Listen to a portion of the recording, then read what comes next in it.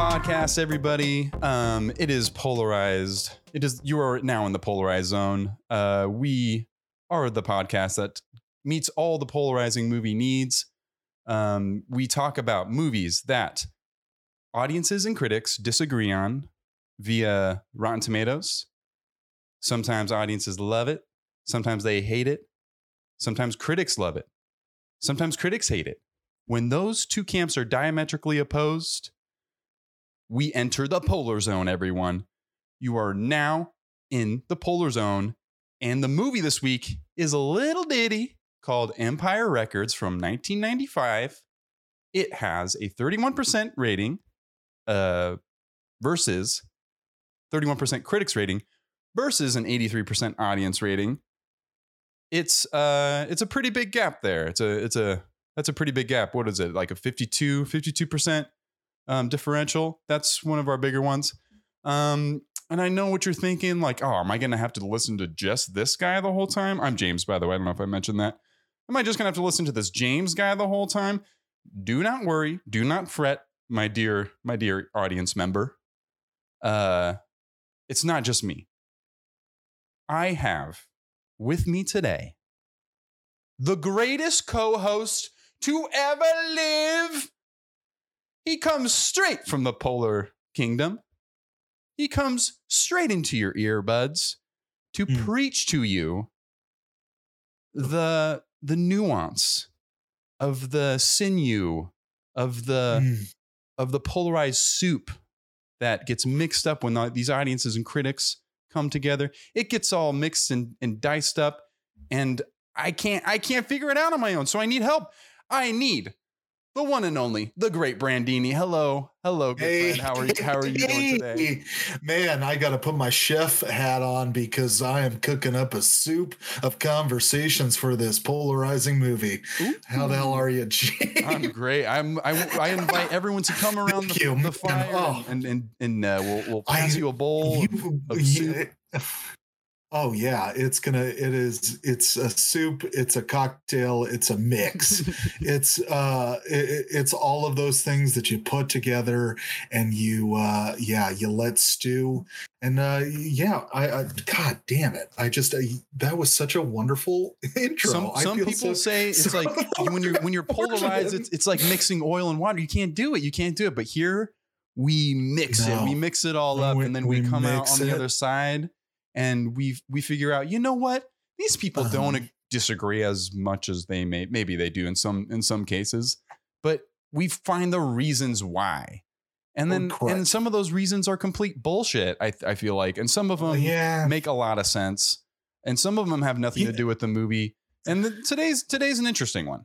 But yeah, I mean, you're entitled to your opinion, and we're not going to downplay that entirely. What we're going to do is we're going to get to the heart of the middle, because the majority of the time that is where these movies lie realistically, because I think the conversation online is unrealistic. I think we all know that. I think we all can agree that they're unrealistic. When people can be hyperbolic, they can be just disagree with each other for the sake of disagreeing. But we're definitely gonna get to whether that's worth it or makes sense.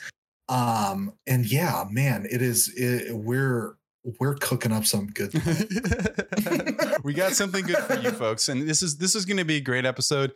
And I know what you're thinking.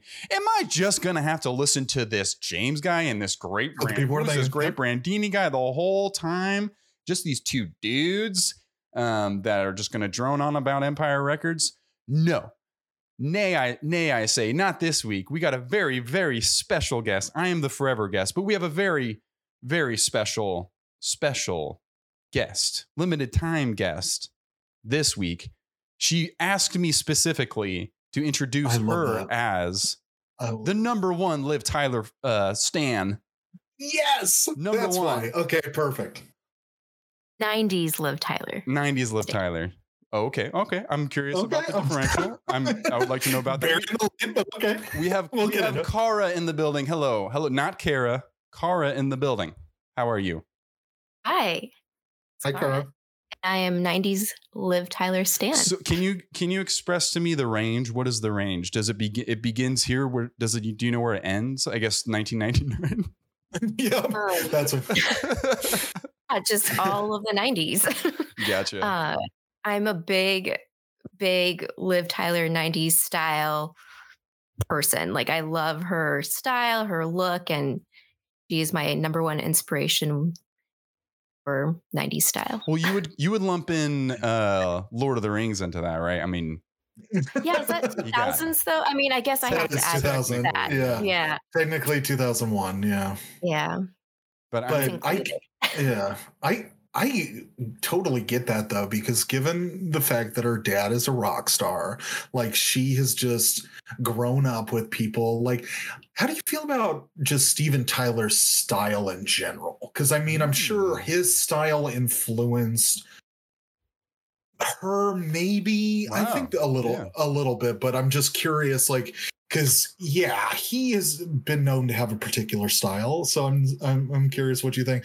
I mean, you don't have to necessarily, like, you can factor in more so of like the 90s and 2000s, because I think now the way that he dresses at the age that he is, it's a little inappropriate. That's my personal opinion, but I would love to hear where you're coming from about his style. And then and her style as well. Like, what about 90s Liv Tyler is so good?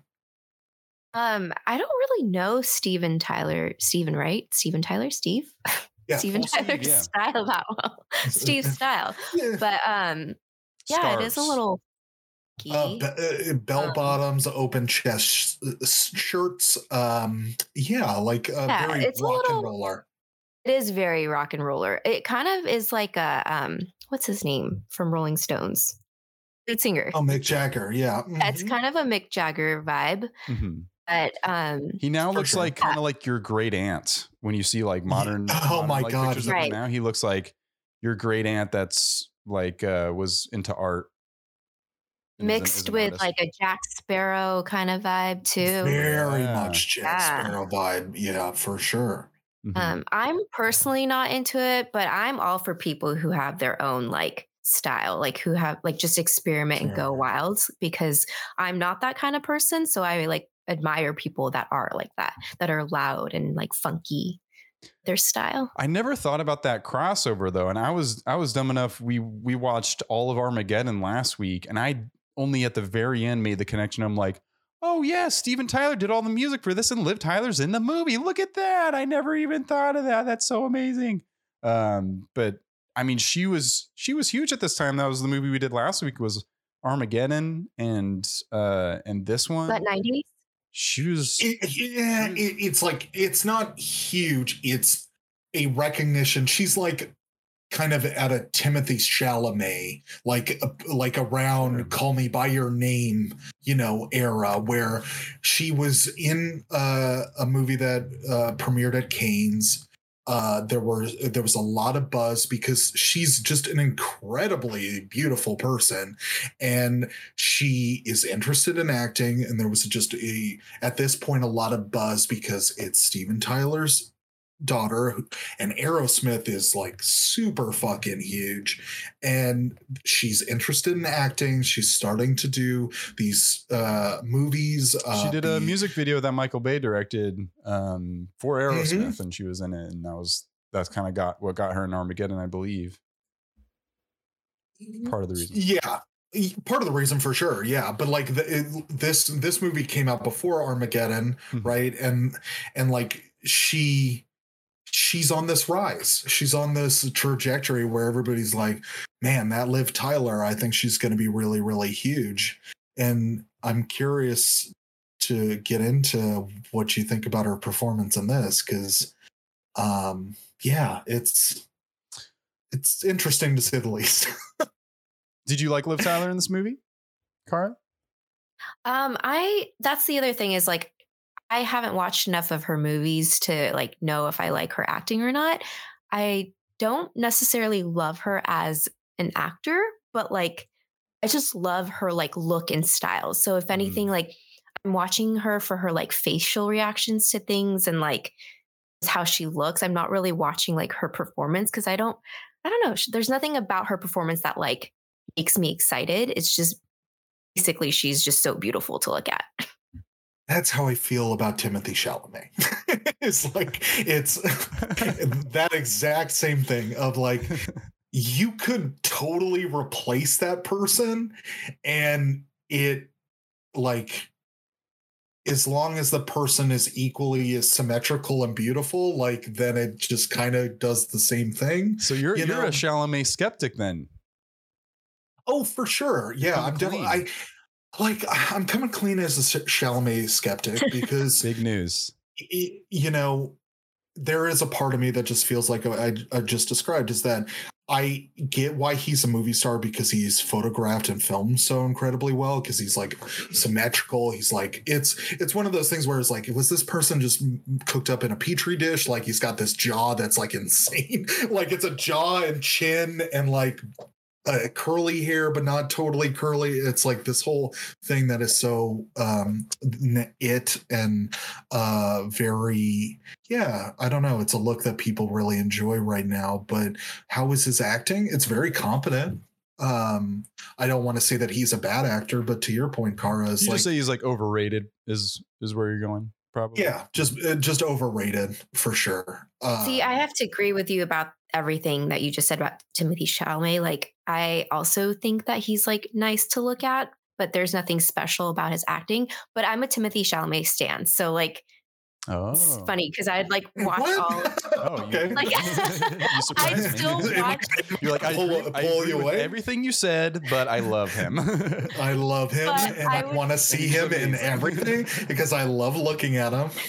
He's so interesting to look at. Like, I also like to see like his facial expressions. Like, I like to see what he does. He has a lot of potential too. He's only starting out. That's the thing about some actors, is like, I like just looking at some actors. Like, it doesn't matter how they act. I just visually like looking at some actors. Even if they're like weird looking, like that's even more interesting when you're like Crispin Glover, like he's interesting to look at. I feel like they are known for their faces too. And he must be like really nice to work with. I mean, like, you can't just get away with like being interesting and I don't know, and we're like in good performer and everything. He must be pretty nice to work with, or I don't know. It's like people's love for him overshadows any of that or something. But that was, man, I feel like him and Crispin Glover could somehow go for the same roles in an interesting way. I agree. Totally. Yeah. He's like, but you're going to get so much weirder, Glover, out of Crispin Glover. Like, Crispin Glover's really going to get you there. Kind of like Robin. He looks like he's difficult to work with too. Crispin. He does. Sorry, what would you say? Oh, kind of, I guess, like, I would start to get into the comparison of like Robin Tooney, the girl who shaves her head, Deb. Like, she's really interesting to look at as well, and acts way better than Liv Tyler. Like, I don't think she's as beautiful. That's why Liv Tyler is in the, like, girl that has everything but is really frustrated and about how purposeless life seems because everything has been given to her. But it's not like she's a bad looking person as well. There's a lot of good looking people in this. I mean, let's not bury the lead. Renee Zellweger's in this, and she's noticeably better actor than Liv Tyler is, and she is equally as beautiful in my opinion. And I mean, I think her career has demonstrated how that pays off, because obviously she's had a much more recognized, bigger career than Liv Tyler has, but they are playing opposites of each other, and the movie would like to posit that they're at a similar level, though they're coming from different places. Like, they're at a similar level. Here's both two good-looking people. In this movie, they have to deal with emotional and like parental kind of, or like societal stuff. But man, Renee Zellweger and then she sings in this movie, which is really quite incredible. But I mean, performance wise, they're given similar material to work with, and everyone kind of has like a flaw or something, an arc and something to go through. It's an ensemble cast. And I think there's a reason that both of them continued to have careers, but as far as performance, goes, I think we'd all agree that Renee Zellweger, actually, absolutely killed it, and with a pretty complicated character, but I think it's made that way through her performance, because exactly, it's like I think Liv Tyler was given a lot to work with as well, or like she could have, she made what she wanted out of it, but there was something that was like a little not fully realized about the addiction to speed. It's like that was her big thing, is like she's addicted to speed, and the way that those things would come out would just be like freakouts here and there. But the build up towards those moments didn't make those moments seem earned. Like there wasn't as much of like it just like, had that very telling scene of her taking that one pill and adding a lot of weight to it because of how it was directed. But in her behavior and everything, there was nothing different about her except for those, like, save for a few freakouts. But Renee Zellweger, I think, was just so present in every moment, where there were scenes where she was light and goofy and fun, and then there were scenes where all of that, the range of emotion changed on a dime, but also made sense. Like Liv Tyler. Okay, like the best example is probably Liv Tyler. If we're already getting it, I mean, I think this is a good avenue into the movie, is Liv Tyler and Renee Zellweger at their scene when they're sitting outside the pizza place. Yeah, like Renee Zellweger starts that scene happy and ready to have a good, nice pizza with her friend or something. And she's on a break with her friend. Yeah, and she's friend and coworker. Liv Tyler's an absolute jerk towards her and calls her a slut or whatever. No, turbo slut, I think she says. I think she says turbo slut. And then that change in Renee Zellweger's face into her response was just, I don't know. She's just very masterful, and like very much like you feel empathetic towards her. And with Liv Tyler, it's, you touched on it before, is like she's trying to find something to rage against, and she seems to be afforded every opportunity, but she's kind of like complacent or apathetic about what life has given her, which is such a 90s thing, which we can talk about as well. But I thought that, anyways, I'm getting off track. I thought that scene was like a really good expression of both of their characters, as well as just how great Renee Zellweger is. And her song at the end, man, like her singing that song is Sugar awesome. High. Yeah, dude. I thought she was great. I agree. I mean, the first time I watched it, I was younger too, so I kind of, was just didn't really think about her. But like rewatching it, I was like, wow, she is amazing. And this was before she was like even famous, right? Like this is what she.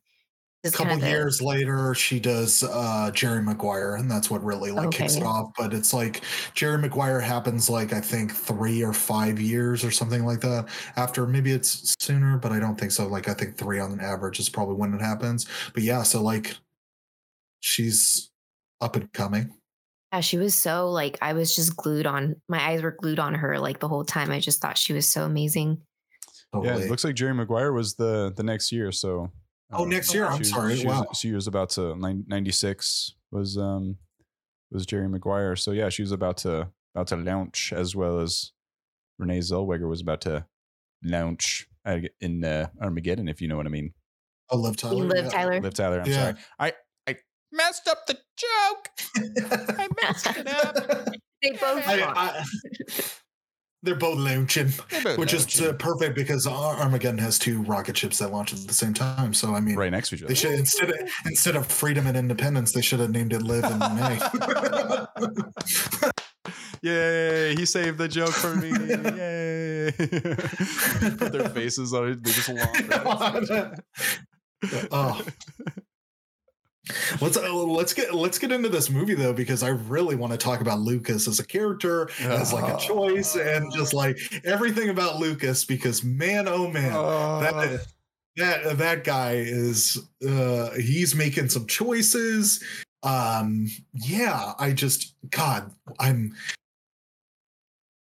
casting of Lucas must have been, he brought so much to that wasn't thought about as the Lucas character, and then the casting director or whoever was like, Yes, you're like thinking about this role way more than we were, because there's a lot of stuff that you can say about this movie where it doesn't seem really thought out. It just seems we got to hit these plots and we got to hit these beats, and then we're gonna just make a movie.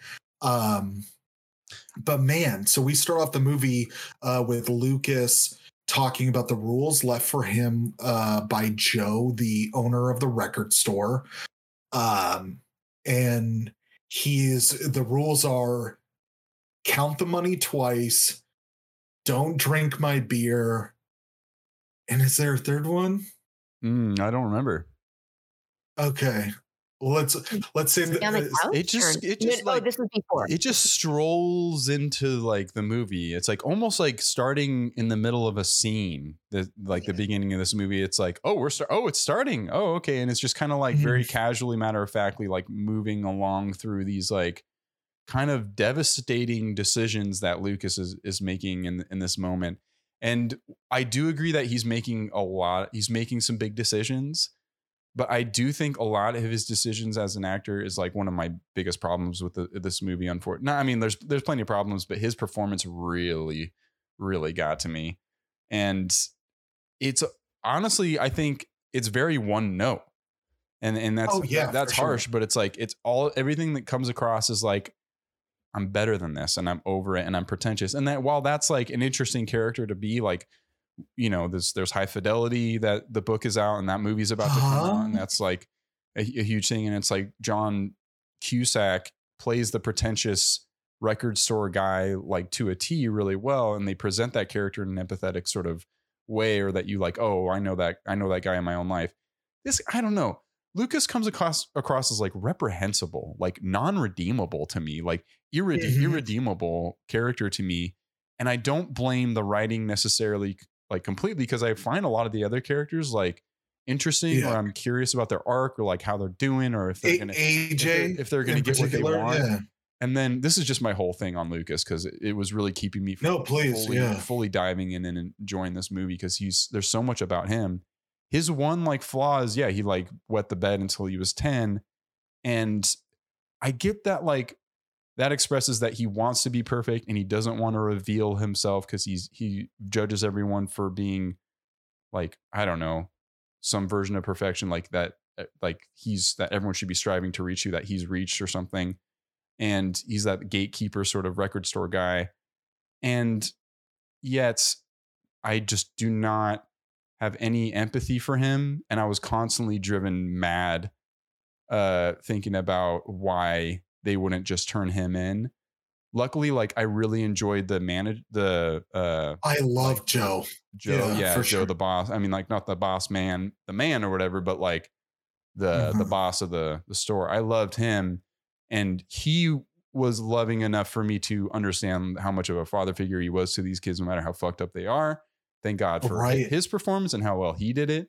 But damn it, man, like this movie starts, to go back to it, with Lucas doing all these things with such a like disdain for what he's doing himself. There's not really a part where he's like, even when he does say it, he's like, I'm going to save the day and I'm going to save this record store to the people at the craps table.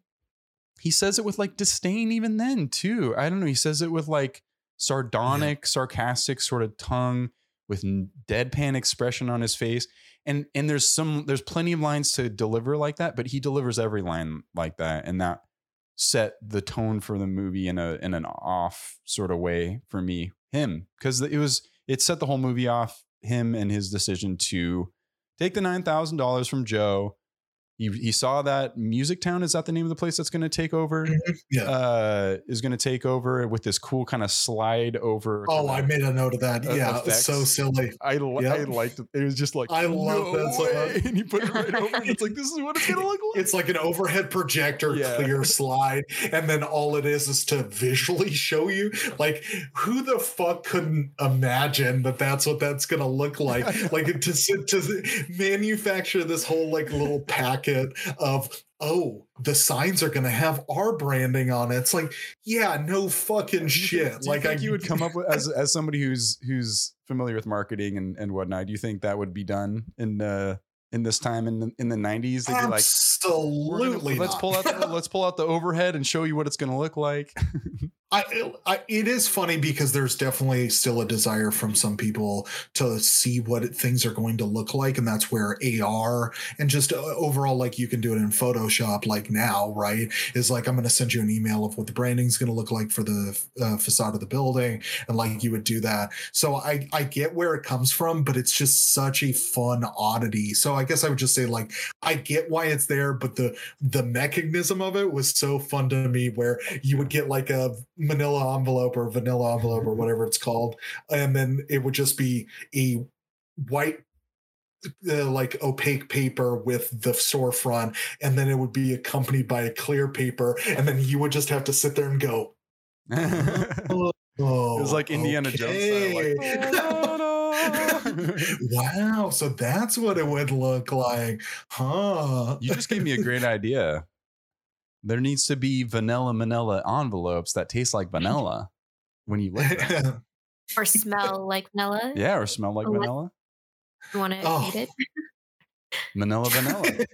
But I loved that part. Like, for me, I'm such a visual person, so like visually seeing it was so satisfying. It's almost like, I don't know, like it was almost like a puzzle, like a missing piece in the puzzle or something for me. I visually liked it. It was the most quick way to like explain what was going on.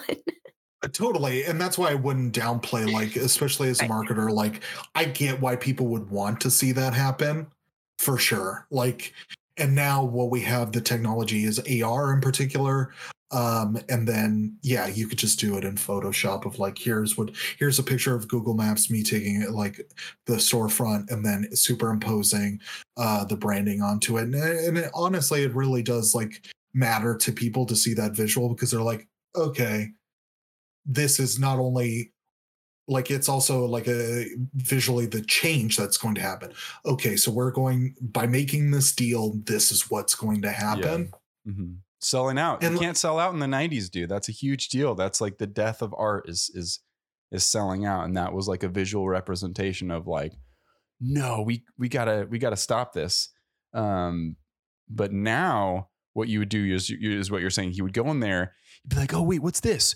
A QR code. And then he like grabs his phone, looks at it, and he's like, what is this app? He clicks the app, downloads it, and it's like, what? And then he goes outside the building, holds it up to the exactly. and he's like, that is exactly what happens.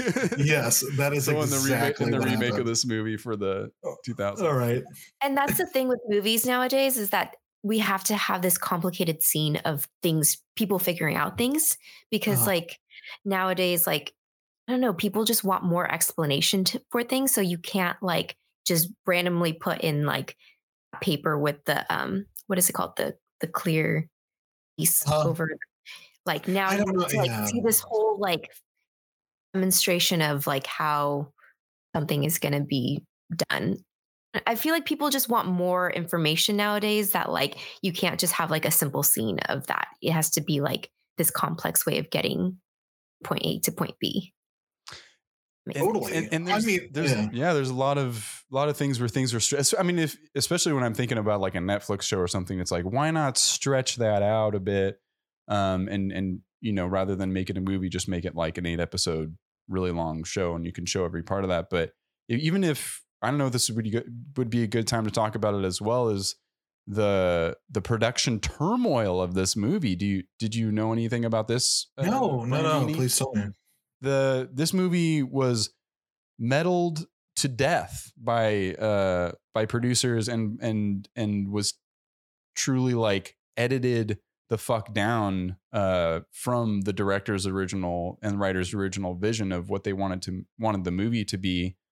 The director wanted this movie to, from her experiences, wanted to be, or maybe this was the writer, in particular, the director's in particular, yeah, the writer, she worked in like a record store, made this script about her experiences and working in a record store and everything to like, and wanted to make the movie. They got this director from, what is it, Pump Up the Volume with Christian Slater was made before that he made that. So they got him. Canadian director. I didn't know that. And now when you mention it all like pieces together, the Canadian production of this movie, like It's so Canadian. makes sense. And I think it was where was it? North Carolina, something like that. It was filmed something like that. At least Delaware. My bad. Thank you, Cara. And at least like exteriors and stuff like that. But it's just fascinating because I just thought it was so interesting. It had a similar production cycle as Armageddon almost, where Armageddon was successful. This one was put through the same ringer of like, we need to have a soundtrack. We need to have a soundtrack. We need to have a single. We need to have a band attached to the movie. And we need to make it more about the music. And the director and the writer wanted to make it more like dramatic, excuse me, and about the people. And this movie was filled with a lot more backstory between the characters, apparently. And there were a lot more scenes of just like one-on-one with the people, like explaining why certain things would happen. And then the production company, producers came in, they edited 40 minutes out of the movie. 40 minutes out of the original edit of the movie. I get that maybe it's okay. It's not going to be the original edit because that'd be like, I don't know, pushing almost 2.5 hours. Like it's not going to be that, but 40 minutes, like maybe cut 10 minutes, make it 2-hour movie or something. But this is a tight 1.5-hour movie. It feels, I don't know. It feels segmented. It feels like start and stop a lot. It feels like it's just all over the place where things don't lead smoothly to the next. There is a lot of music. There's even a point where it feels like it's going to break out into a musical, like a song or something like that. And these things kind of does, yeah. And these things were kind of like more put in the front, and then the character stuff and the drama stuff was removed. And this was because they tested it with audiences, and like they would test it with like demographics of like younger people who this movie was made for and the generation that it's talking about, and they would love it. Then they make it for older people, the older demographic, and they fucking hated it. So this was polarizing for the right reasons, I feel like, at the beginning. I mean, it still kind of is, but I think even to touch on what we'll mention as well later is like, the critic side, I feel like, would rise a bit more if, I don't know, the original take of what they wanted this movie to be might have been honestly done and made and given to the people how they wanted it. And there was so much backlash about it and everything too, that they came out with a DVD because they didn't give any support for this movie at all. They didn't like market it. They didn't do anything. Like it was originally supposed to come out in a bunch of theaters, and then they like dropped it. And dropped the amount of theaters it came out to. It like made a paltry like 200 something thousand in box office. Nobody knew about it, and then it became this cult classic, cult sensation, and people started sharing the tape of and everything. And they took notice when like tapes and videos were VHS and DVDs and everything were more prominent, and they made it like a director's cut edition. They called it something like that. Or super fan edition, something like that. And everybody fucking hated it because it wasn't it wasn't the Zack Snyder director's cut. It wasn't the full thing of what he wanted. They like threw some things in and then took other things out that people liked. And so this just has such a troubled past, this movie. And thank you for letting me go on this whole history lesson of this movie, because I watched like one YouTube video about it, and it made me so sad at the end of it to know like what they were trying to do with this movie, the themes, and how ironic within this movie of what it's about the man coming in and meddling with a record store that's doing its best to exist and be its true honest self. And they're trying not to appease the man that's coming in and telling them what they want and sell out and everything. And then by the end, they sell the record store and they're like dancing on top of it. And it's just kind of like so emblematic of the production of this movie as well, of like, you know, you get the metaphor as like the record store is the movie. But yeah, I just think it's such a fascinating backstory that I didn't know until like I finished the movie and like learned a little bit more about it.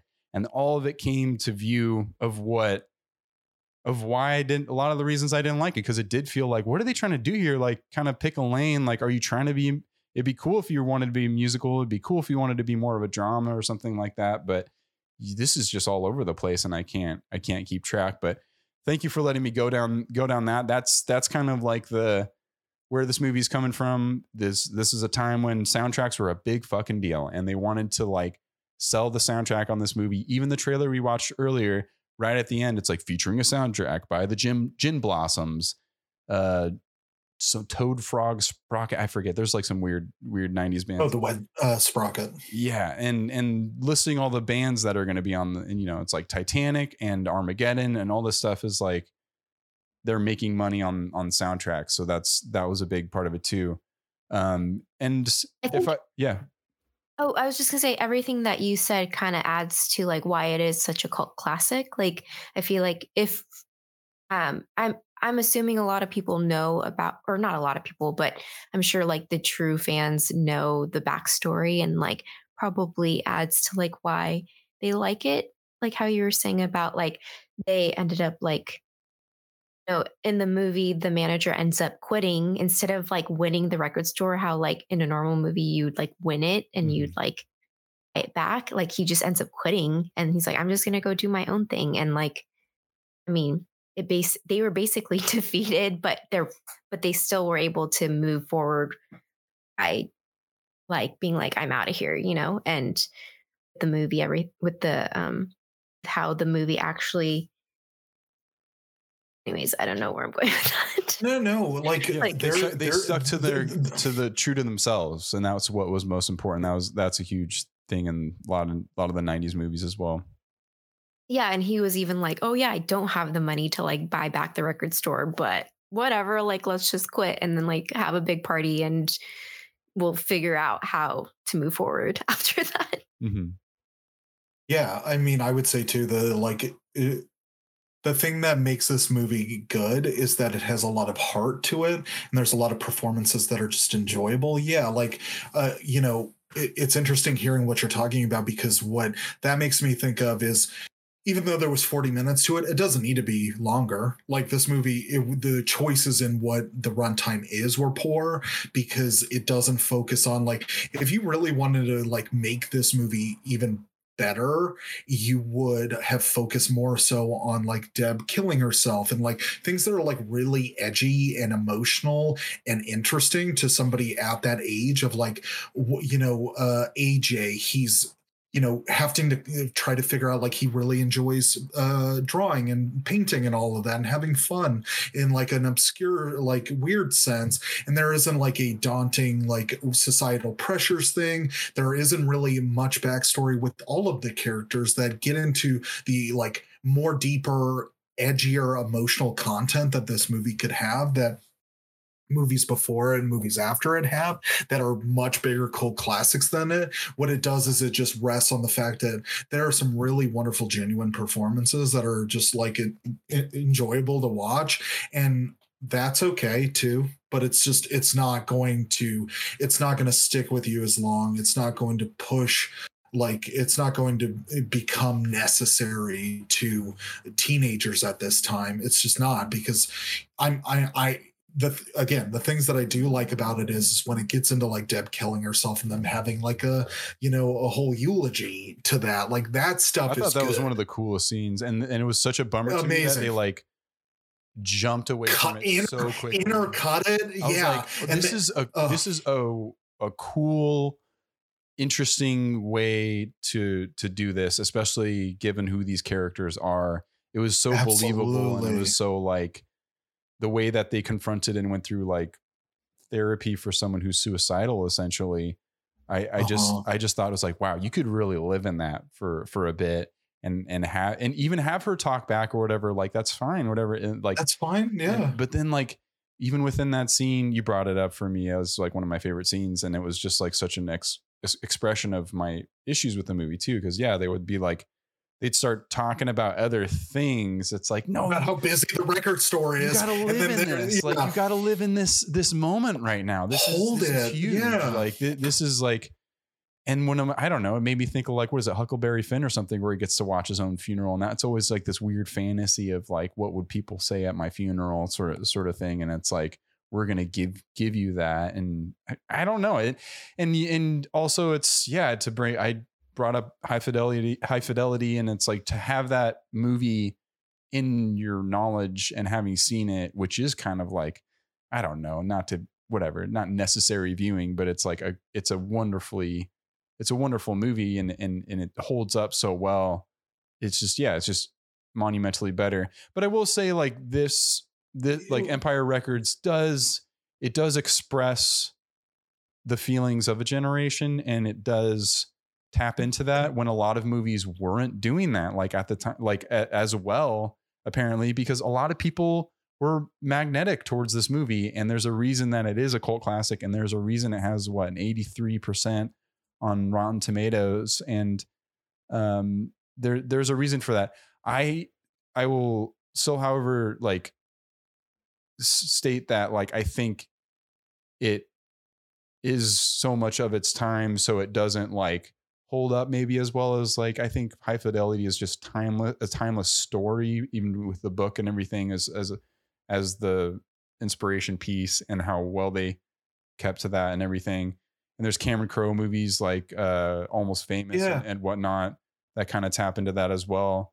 But the idea of like hanging out a record store, it's a fun idea. It's a way to have these kids be themselves, and it's also an expression of the death of record stores as well, like and CDs and tapes and all that shit. And to see people hanging out in it and as kids in it and all that, and picking music and having veto to which song they can have and all that I stuff. love that it's like so much. There's a lot of, and they had, I'm just jumping all around. No, and stuff, you're getting into it. There's like the director had 90-day shoot, and the first 30 days was dedicated just to rehearsal and just to like getting to know each other and like getting the chemistry right.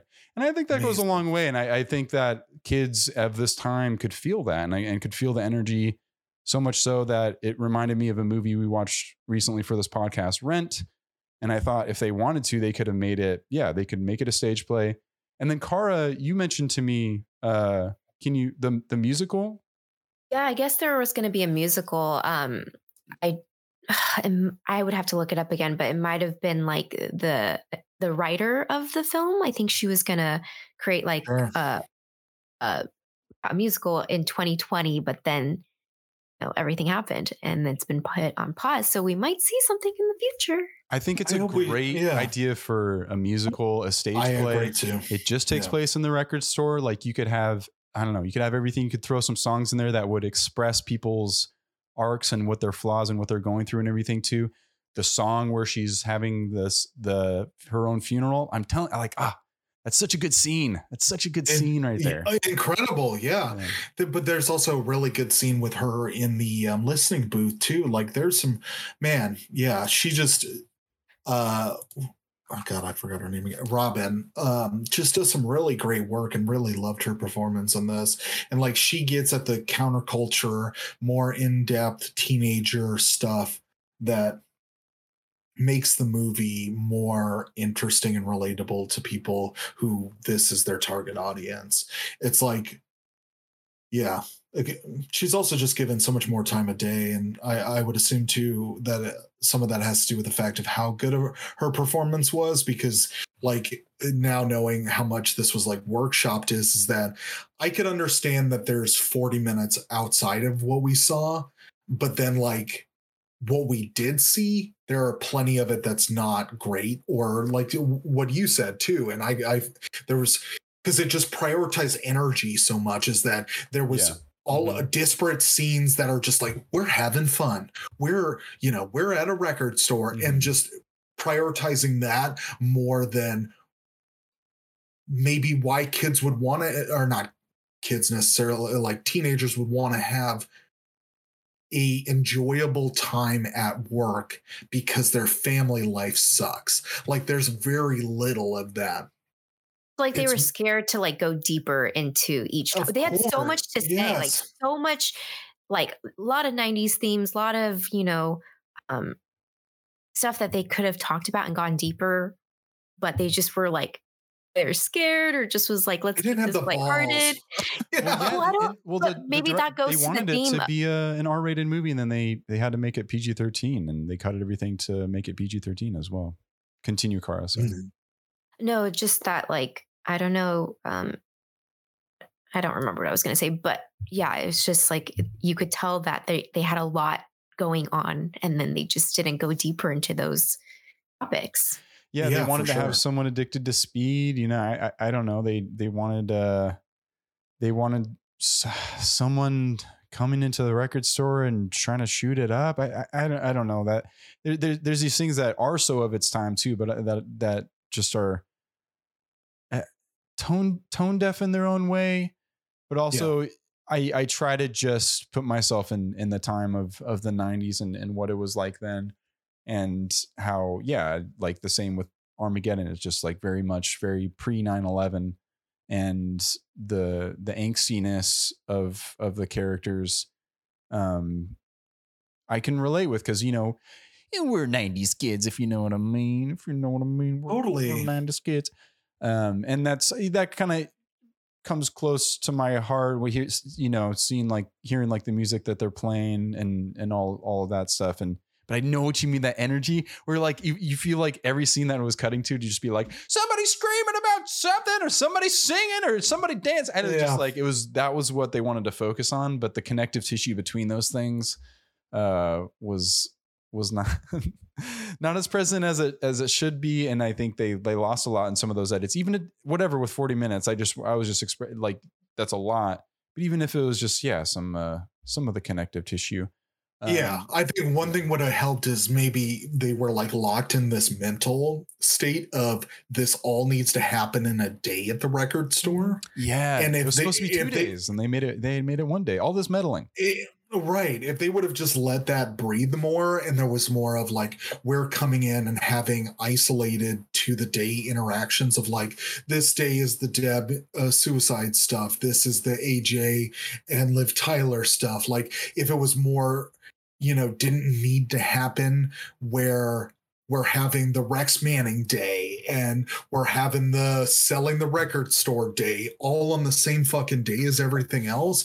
It just like, I could understand when you're thinking about it, given those parameters. It's like, well, we have to it's a Rex Manning day, so we can't just have everybody just focusing on Deb. The big things are happening. People are in the store and whatnot. But it just like, it undercuts and devalues so much of personal interactions that the employees have with each other, because everything is happening in accordance to Rex Manning Day, to the selling of the record store day, to the Lucas fucking up and losing on the money day. And it was just, it's Unga Panchka, like it's too much. And this movie would have benefited. And you don't need to like make it longer. It just needs to happen on other days. And I think it's great that you've already brought up like High Fidelity, because obviously that would be a guiding light or a gold standard to a record store movie, because it focuses on the core concepts of what it means that record stores are, like where they fit in society, who's the type of people that work there. Music has always been a part of counterculture. So like, what are the core concepts and ideologies of counterculture? And it's also tied into youth. Like, what is the youth concerned about? What is the youth dealing with? But man, it just like wants it all to be in this thing. And it doesn't do any of it like overly well. I think I'm giving this too much credit, the movie too much credit. But if you want to think about it in the sense of like how everything's happening in one day, the overwhelm, the anxiety, there's so much going on within the movie. Like maybe that is how people or like youngsters felt of that generation. Like everything's just like building up. There's so much pressure. There's so much, and they're just going to explode and like have this like, just like anarchists and like, I think I'm giving too much credit to the movie, but it also has that feeling of like, there's so much happening around us right now that like, I literally just want to punch someone or like go do something crazy right now because I don't want to deal with all the stresses around me. you know. I completely agree, but then to put it in a day and not to have the depth that is exhibited in this is like an old person saying what the kids are into, because I think you could get a level of anxiety and pressure about changing times for a teenager, and it could be a week, it could be a month. Like for a teenager, as a person who's gone through that, I don't know about you, but like a week seems so much longer than it does as a 30-year-old. Like, even if you were to frame the movie in the sense of a week, for example, like if Lucas fucks up in the money on a Sunday, like, and Rex Manning is on a Friday, like there are situations where also giving time for the interior of these characters, like where is the scene with Liv Tyler and her parents and them being like, you got to go to this school, and then AJ being like,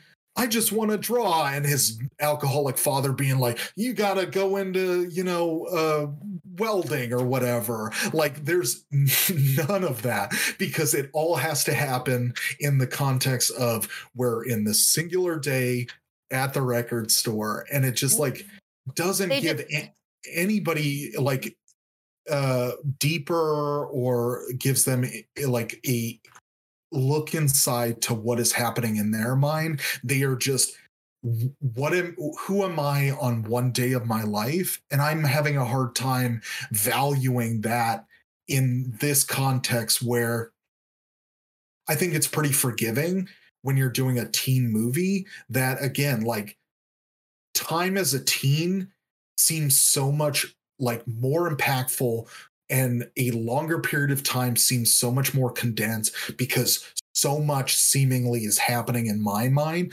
during that period of time, where I feel like it is totally unnecessary to have it in a day. I get that there are popular movies at the time, which is really why it happens, is that there's so many of these like night of, not so many at this time, it continues to get more and more pervasive, but like there's so many of these nights of like, at this point, American Graffiti has existed, where American Graffiti is like a night of movie where everybody has these interactions that are really informative about their maturity and how they fit into, and there's so much commentary on like Dazed and Confused and Fast Times as well.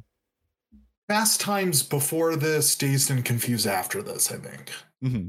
Yeah, just like those examples of like one night, like Super Bad Now or something.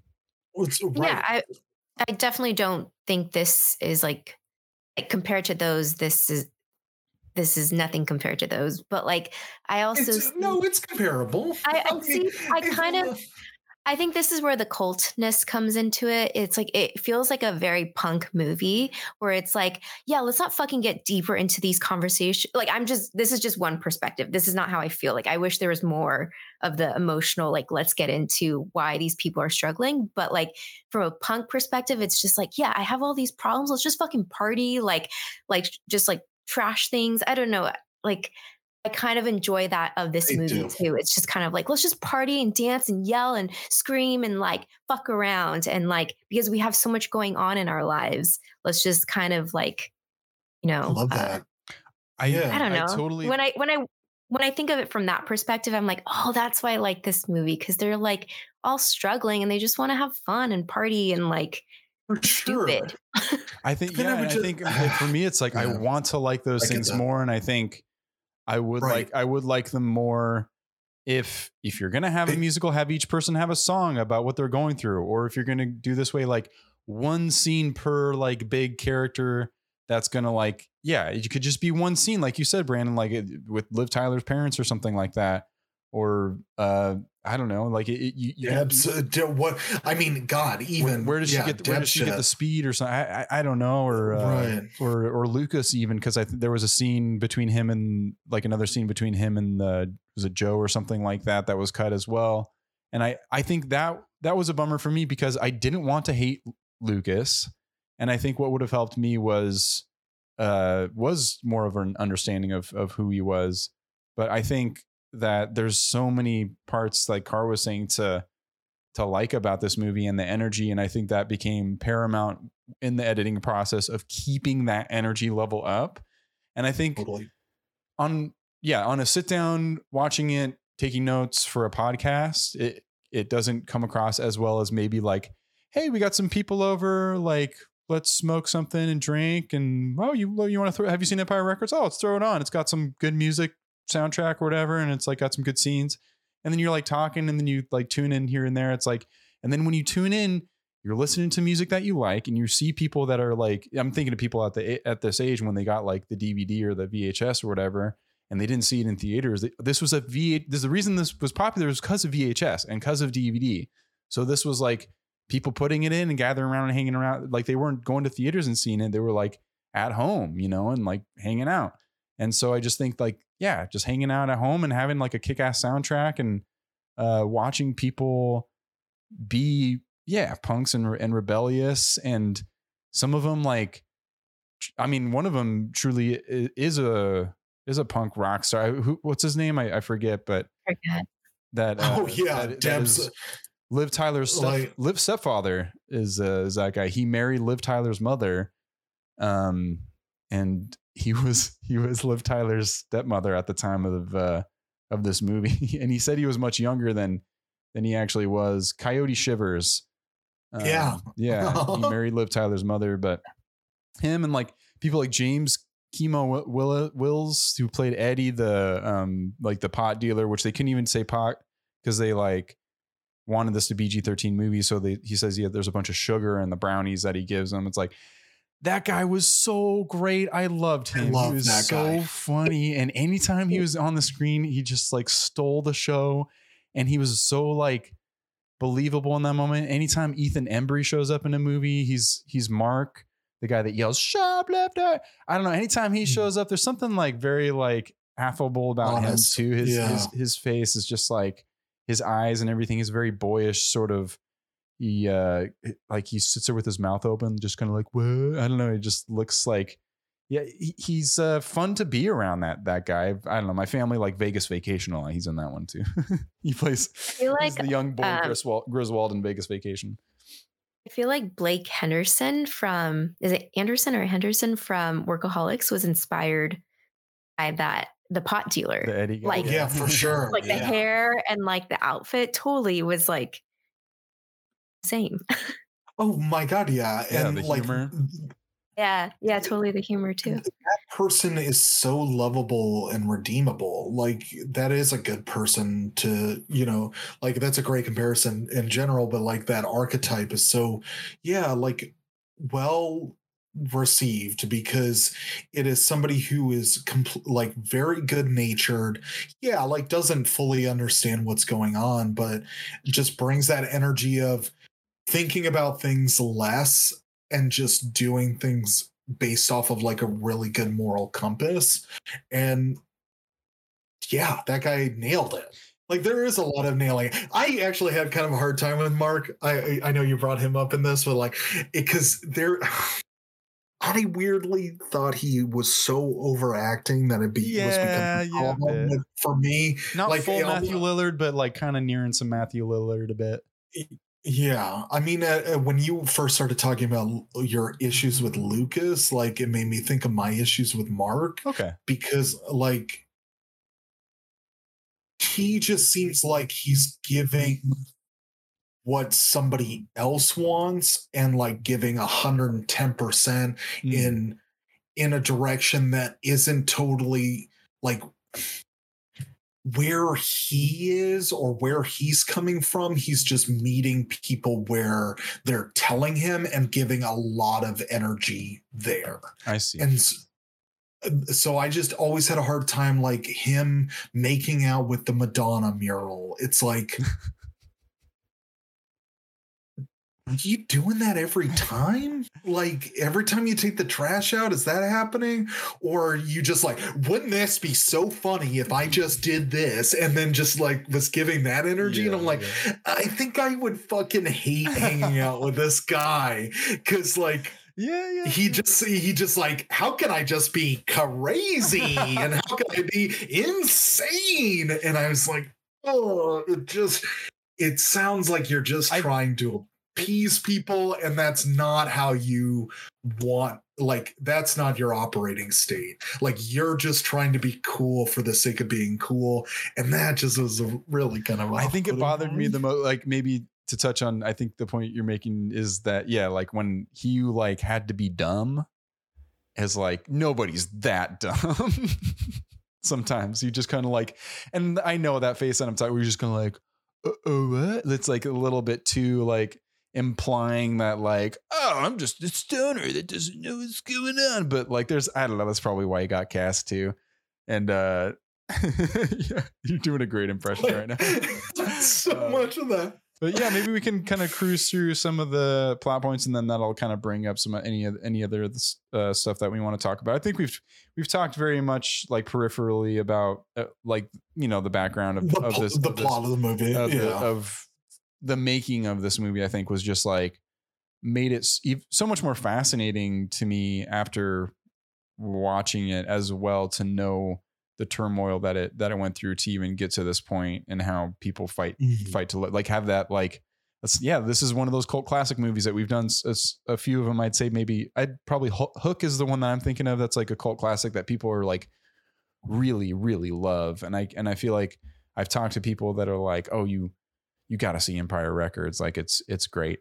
And I did it. I finally saw it. So anytime I see those people again, it's like, yeah, no, I saw it. I recorded a whole podcast about it for your information. To add to that, just a little background on why I like this movie so much is that I don't love this movie. I just like it. I like the environment. I like being in the atmosphere of this movie. I don't love the storylines, but I used to, like when I was younger, I used to go to Goodwill and I'd like find like DVDs in like in the DVD section, and I just pick something like random that I've never heard of, and it's like $1. So I'm like, why not? I'll just like buy this and see what it's about. And Empire Records happened to be one of the movies. I had never heard about it, and it was a pleasant surprise. It was like just like a fun thing that I bought for $1 and like always have now. Like it's a fun little memory. Is that where your Liv Tyler inspiration started? Was yes. After picking that up?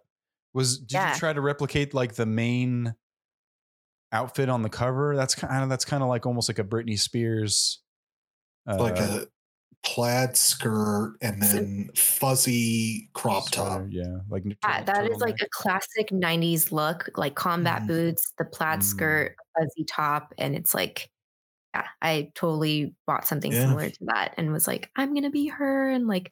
I think I like picked her over Renee just because I'm a brunette. So I was like, oh, I'm going to like go for the brunette girl, which is funny. I also wanted to brought up about how like there's always like the blonde girl and then the brunette girl and like more so 90 films. For sure. And then the blonde girl is always more sluttier than the brunette girl. Yeah. And there's that like cantankerous relationship between their friends. And I just, like having the conversation that they end up having of like, I hate that you're so slutty, but I love the fact that you get what you want. And then like coming to grips with that, I guess. I mean, it's hard for me to articulate it fully because given this movie, it doesn't really get into it at all. But it reminded me of like Dawson's Creek with like Katie Holmes and Michelle Williams. Sure. Like, those are similar characters. I guess the opposite would be Betty and Veronica. Like Betty was the more like good girl, right? And then Veronica was more of the well, that happens too, because I mean, I guess it's not totally predicated on like hair color, because there's also the like brunette being very like edgy and very that thing, and then the blonde is the one who's like very all-American, innocent, things like that. I just had a lengthy Slack conversation today. I'm watching Euphoria. I don't know if you guys watch that show. Yes. I love that show, and me and these two girls are having weekly conversations about that show. And can I join? I mean, it's a work Slack technically, so I'll throw it out there that you want to get involved. But like Cassie in that is a blonde who is very like a representative of innocence, and then Maddie is a brunette who's the opposite. I totally thought of that too. dynamic, yeah. For sure. So me and Cara are going to start a Euphoria podcast coming out in a little bit, so look out for that.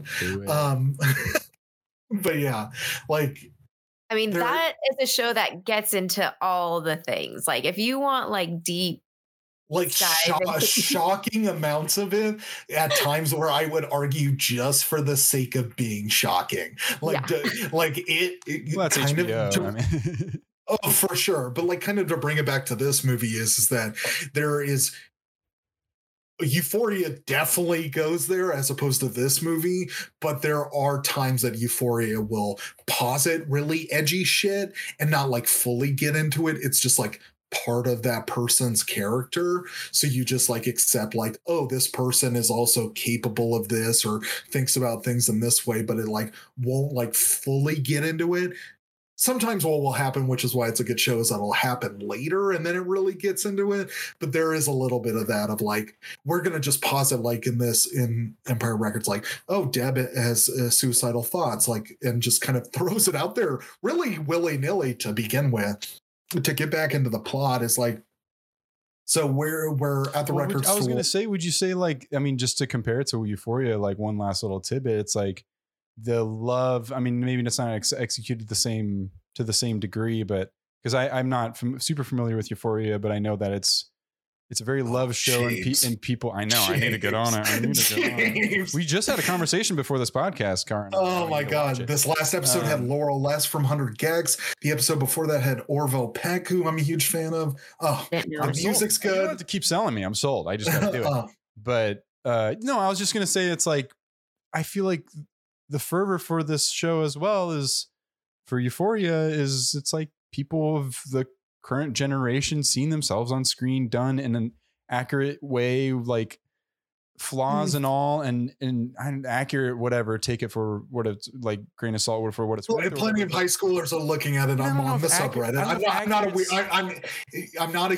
I know I sound obsessive, but I sometimes check the subreddit, and there are plenty of high schoolers who make fun of the fact that everybody in the show is like 25 years old. Sure, like it's not going to be situation. There's going to, it's not made by the people who are actually that's the point, but like it's a close approximation. There's not many things like it, and so the thing that does come through and at least has some version of representation in a way that's not preachy and not like I don't know. I'm talking too much about Euphoria that I like know about or something, but like I just trying to draw that bridge between the two and the coming from someone who just recently watched Empire Records but could feel the hype for both of those things in a way that like this is expressing something that like is not done many other places. So it's going to draw a lot of people in of a certain demographic, and it's going to I don't know. Is it a way for like a 30-something-year-old man like myself to understand youth culture, Brandon? Well, I would just like say Urban that Dictionary for me that I can understand. What I would say is that this movie is more geared towards that than Euphoria is, because the people that I've talked about at our age, I'm the only one our age that watches it, because anybody else our age would watch and be like, this is insane and I can't relate to it at all, because they're so like in their own head of like, I'm a 30-year-old and I don't do this stuff. That's exactly anymore. Why I want to watch it. Yeah, so interested in like what kid, like, what, not kids, like what is like being cultivated as popular, because I don't want to like go too hard on like it gets everything about youth culture right, but it posits enough, especially Euphoria is far and beyond allowed to go to places that this movie would never even go to. But like, I think it also like relates to like someone my age. Like honestly, like watching it, I'm like, wow, I struggle with a lot of like certain things too. It and even Zendaya says like it's not actually a show for high schoolers. Like she's like, if I don't recommend watching this if you're like under a certain age, but like I relate with like even this, I don't want to go deep in it, but there was a thing about loving yourself in this past episode. And it's like, Oh, I 100% relate with that scene. I think it's just like of the time right now, like Mhm. with social media and everything like that. And like, it's definitely I completely agree. anyone 'Cause can relate to it.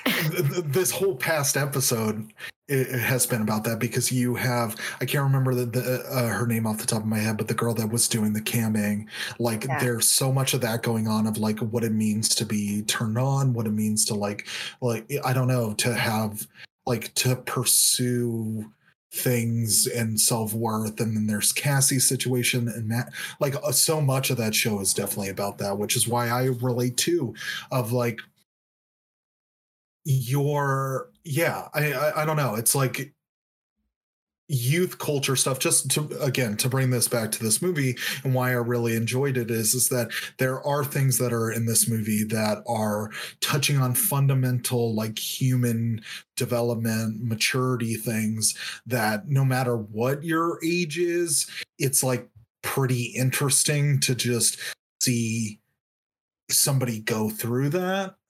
And yeah, like there's value there, for sure. And there's things that I can put myself into. Maybe it's like in a way of like, oh, how did I feel about that then? And how do I feel about that now?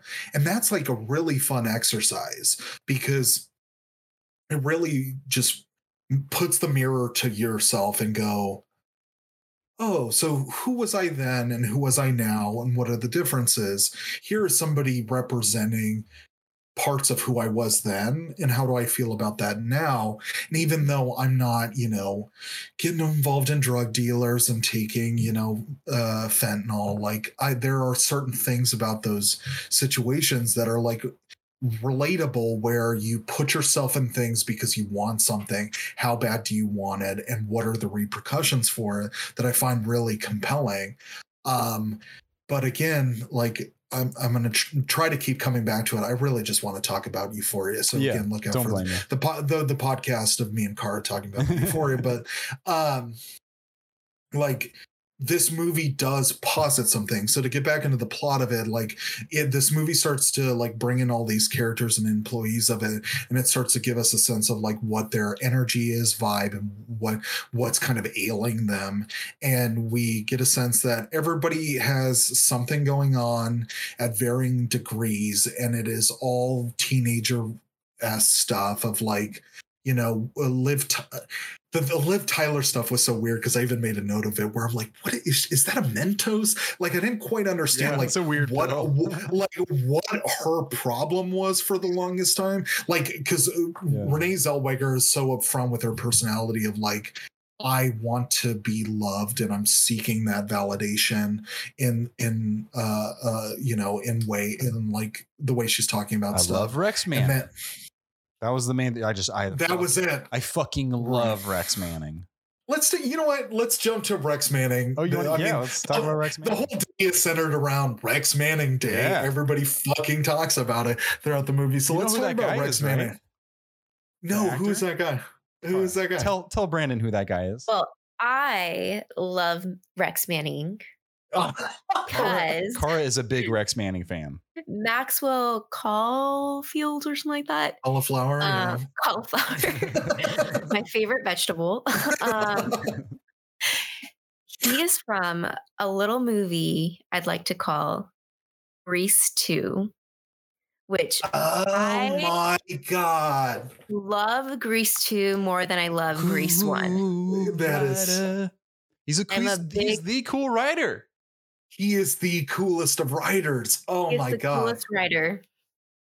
Oh, with that hair and that jawline, of course he is. So how did you feel seeing him in this movie, Cara? Was it a big deal? Have you seen him in anything else? I mean, that must have been just like a huge moment for you as a child, being into both Cool Rider and Liv Tyler, and then you see them together in one movie. Did you make that connection when you first watched Empire Records? When you didn't? No, I didn't make that connection at all. Oh, maybe I did. I don't remember. I was just excited. Yeah. I don't know what else yeah. to say. It was just like he fit that character so well because he was older, like in Empire Records. So like he was like a big. I'm assuming he was big. I haven't really seen him in anything else other than Grease 2. Okay, never Yeah. mind then. No, he wasn't big. He's just a very good looking guy. Yeah. I mean, that's really kind of his cachet about it. Cause yeah, he wasn't in a lot of stuff. He played I mean, he played the role so well. yeah. I don't He personally find crushed him. it. I don't personally find him attractive. I was just so excited that he was from one of my favorite movies. But that's kind of understandable because he's also so douchey. So, like, I could imagine like a lot of girls just similarly like putting yourself in the Liv Tyler role, if you will, of like, oh, this guy is just so conventionally good looking, but I know that he's a total sleazeball. So I don't really like that look. I would much rather have, like, I'm sure you're much more attracted to like a guy who's more interesting looking than conventionally handsome, because there's a tendency for that person to be more grounded or more like, I don't know, have a better personality. But I would say that I kind of am really fascinated by his personality in this, because in this movie, he recognizes for a bit like where he fits in things. Mhm. And his like interaction with Liv Tyler is really interesting to me because he recognizes what he puts off what she's doing for a really long time, and then almost challenges her to go like, oh, so you want to fuck a rock star? Like, okay, well, it's going to start with sucking my cock. And then her, like, she didn't even, like, from an acting standpoint, didn't even meet that kind of like If I can just say for that one scene, there is a stinger that was cut in the editing process, apparently, that provided a little bit more context, where like he proposes it like cuts back to her, then cuts back to him, and then he says one last stinger. It's something like where he grabs like the dressing and he's like, you like blue cheese, and he starts like shaking it or something like that. I don't want blue cheese to be associated with sex. I know, but it's like so, that's the most disgusting thing I've ever heard. But your reaction is warranted, because that's what her reaction was when she hears it, and then she storms out. Because I thought the pacing of that was so strange as well. I think it still would have been kind of weird, but like even that is representative of just how they tinkered so much that even the pacing of it is kind of off. And then to further that discussion, there is also I'm giving some tidbits that I learned recently, but there was even a scene with him where he's expressing how glum he is about the fact that he has to do what the record company is making him do, because he like says he wants to make his own music and go in a different direction.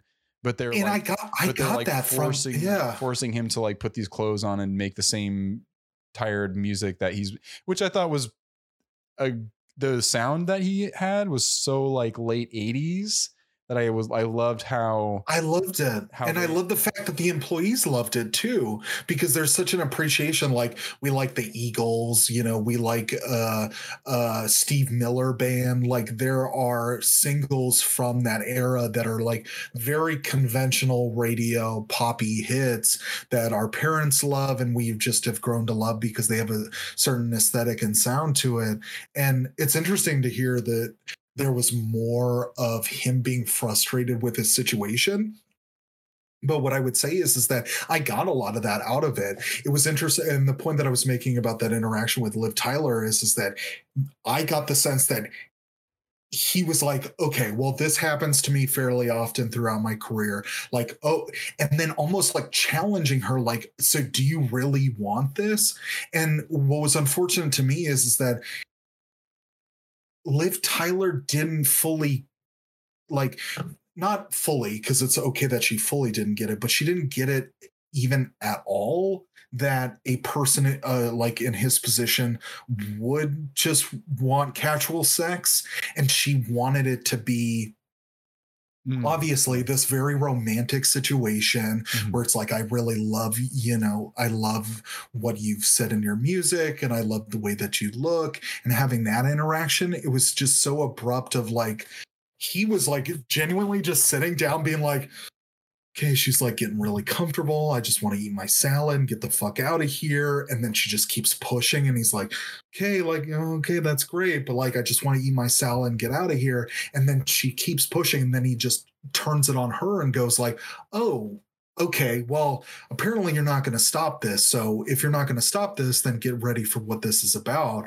And there wasn't enough reaction maybe of like Liv Tyler kind of realizing like, oh, I built this up in my mind to be this thing, and then reality's coming crashing in. It just was cut and edited so poorly where it was just like, she's very like jazzed about this situation, and then she's very like jumps to, fuck, I hate this, I'm out of here. And it's like there wasn't enough time given, in my opinion, to like that reality really setting in. Like there wasn't, I don't know, it could have like come with maybe some internal dialogue that would have been interesting. Of like, oh man, I think there's a strange like scapegoat of her being on speed to absolve her of like explaining of her reactions, because I think you're not fully aware at the beginning. Maybe in the 90s you're more like, oh, this is the more prevalent sort of thing, speed is a big deal, more of a big deal. But I like, classic 90s speed, huge. But by the end, it's like, I don't know. By the end, not to jump ahead, but for just a moment, it's like when her and Renee Zellweger have their like battling freakouts. Like Renee Zellweger freaks out, and then like there's a pause, and then Liv Tyler just like freaks out as well. It's just like like it goes to my discussion of like the build up and fallout of things that happen. Things just kind of happen, and then you move on to the next thing rather than like there be a beginning or end to even the smaller scenes. It just like is cutting in between, where like scenes will feel like you're starting in the middle rather than at the beginning or something like that. And that whole truncated portion for me, I think you expressed really well too. Cause she just immediately goes out to the rooftop and has this whole conversation with, is it AJ? Which is and then that was really hard to watch because it was just so close to what just happened. So close. And AJ is like getting really upset and frustrated that he's not able to express his truth to her about how much he loves her and stuff. And she's like, now is not the time. And I don't know. It's like understandable. That was such a hard scene. Yeah. It just made AJ look so, which I get that's kind of the objective a little bit, is that here is a guy who is professing his love for a girl, which as a guy personally, like I'm sure it's probably never the right time when I think it is. So I really like connected with that. If she's crying, you should pump the brakes probably a bit, buddy. Like if she's crying, she's telling you no and stop, and this is probably not the right time to be like, no, shut up, and grab her and be like, and tell her that you love her. I don't know if that's the right time. Right. I was going to say that I totally agree. I don't know. We have a woman here with us. So you tell us, Cara, is that the right time to... I definitely don't think it's the right time, but maybe there's some women out there that are like, yes, it's like passionate. I'm like, I don't know. I don't want to speak for all women because we're all different, but like, I would be like, leave me alone. But maybe some people are like, we'll get into the whole chaos. Like, sometimes people are like chaos in relationships. So. I mean, but to what you're saying that's what happens though, is that she stops AJ from continuing on in professing his love and goes, this isn't the right time. And then that conversation is like, there's a pin in it and they have it later.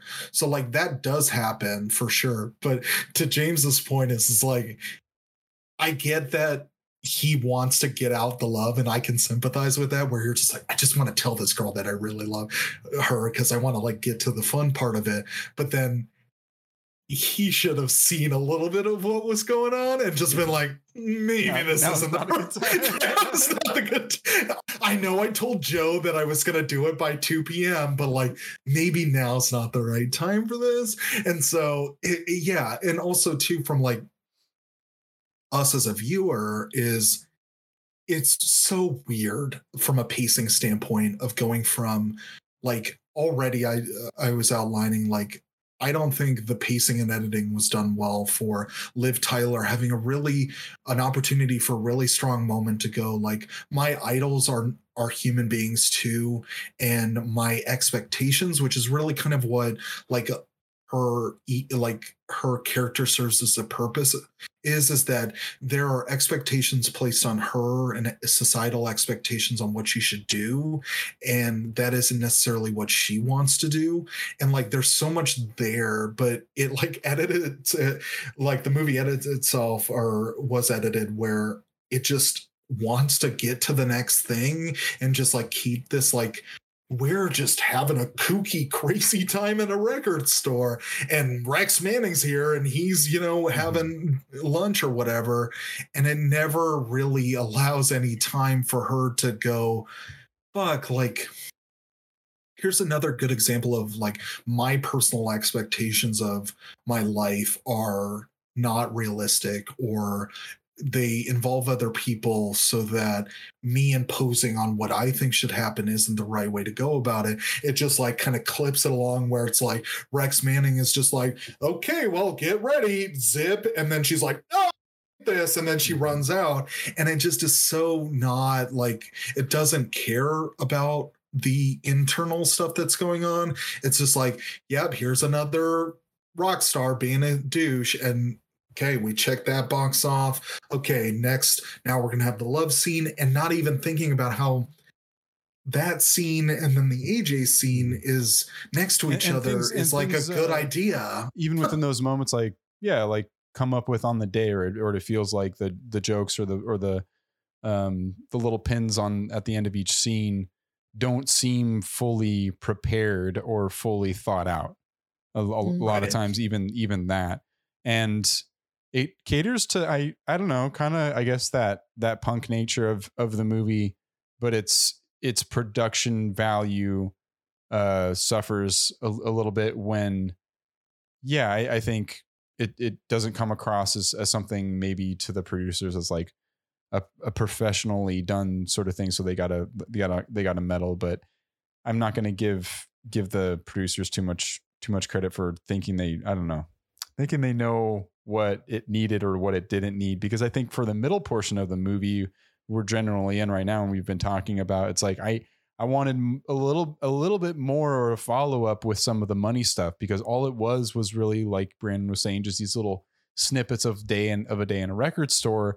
And that's fine to have a movie like that of like, oh, it's like a day in the life of like a record store, but like the movie starts with this very like detrimental decision for everyone involved of this one character that's should be setting off this chain of events. But from that, it's kind of like taken a back seat.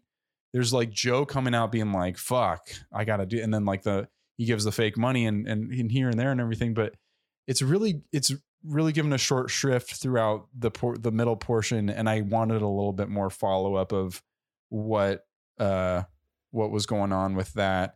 And I was just pissed at Lucas, and I wanted there to be more of an expression of that. What I did like was when Joe got upset and then went to his office and just fucking let loose on a kick-ass drum solo. That was awesome. That was tight as hell. I love that. I was like, I think it's my favorite character. I think Joe's my favorite character. I think sure. The boss is my favorite character. There's something about him I feel the warmth, his fatherly energy. He's got Big Daddy energy. I don't know. Oh yeah, and he's just it just yeah it's got that BD raging through his veins. Oh yeah, dude. It's just it just trickles down to everybody when he comes in. I don't know. It's like everyone acts a little differently, and it gives the desired effect of who he is. And there's this trust between all of them and him. But the minute he lets loose on that drum solo, everything came like into full view about who this guy was for me. And I was like, yeah, I don't know. Maybe growing older, I'm just like liking Joe more than like some of the kids. I also like that he like didn't, go for, like, he didn't punish people right off the bat. I Like, love that. I love that that. idea of like, give people a chance. Mhm. Like, They're kids. you know, Like, so they're gonna do this shit. Like, Yeah. they're gonna fuck up. Yeah, totally. especially when that kid that like stole some like CDs like comes and starts shooting up. That was insane. First of all, like that was Warren such a Beatty. weird- yeah, that was so, yeah, that was it was such a weird scene, but I still love how Joe was like, "You're hired. Like, you want to work here? You're hired." Because it's Ah. like he's giving this guy, like this troubled teen, like a place to come and like maybe be better. Like that's all he wants is to work at the record shop. Just like give him the opportunity, Totally. and maybe he won't be so troubled. Who knows? Mm-hmm.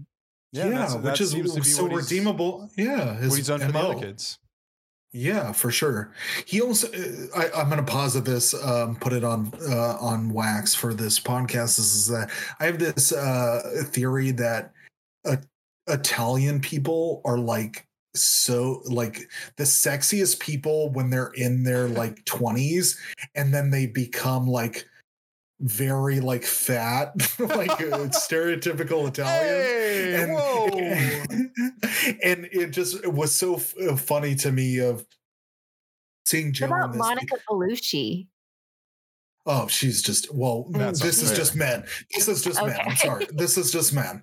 But there's this thing I have of Italian men where they're just like incredibly good looking, and then once they hit like 40 years old, their like metabolism kicks in, and then they have to deal with like their eating habits have been mainly pasta, which then like makes them very like fat and kind of like pudgy people.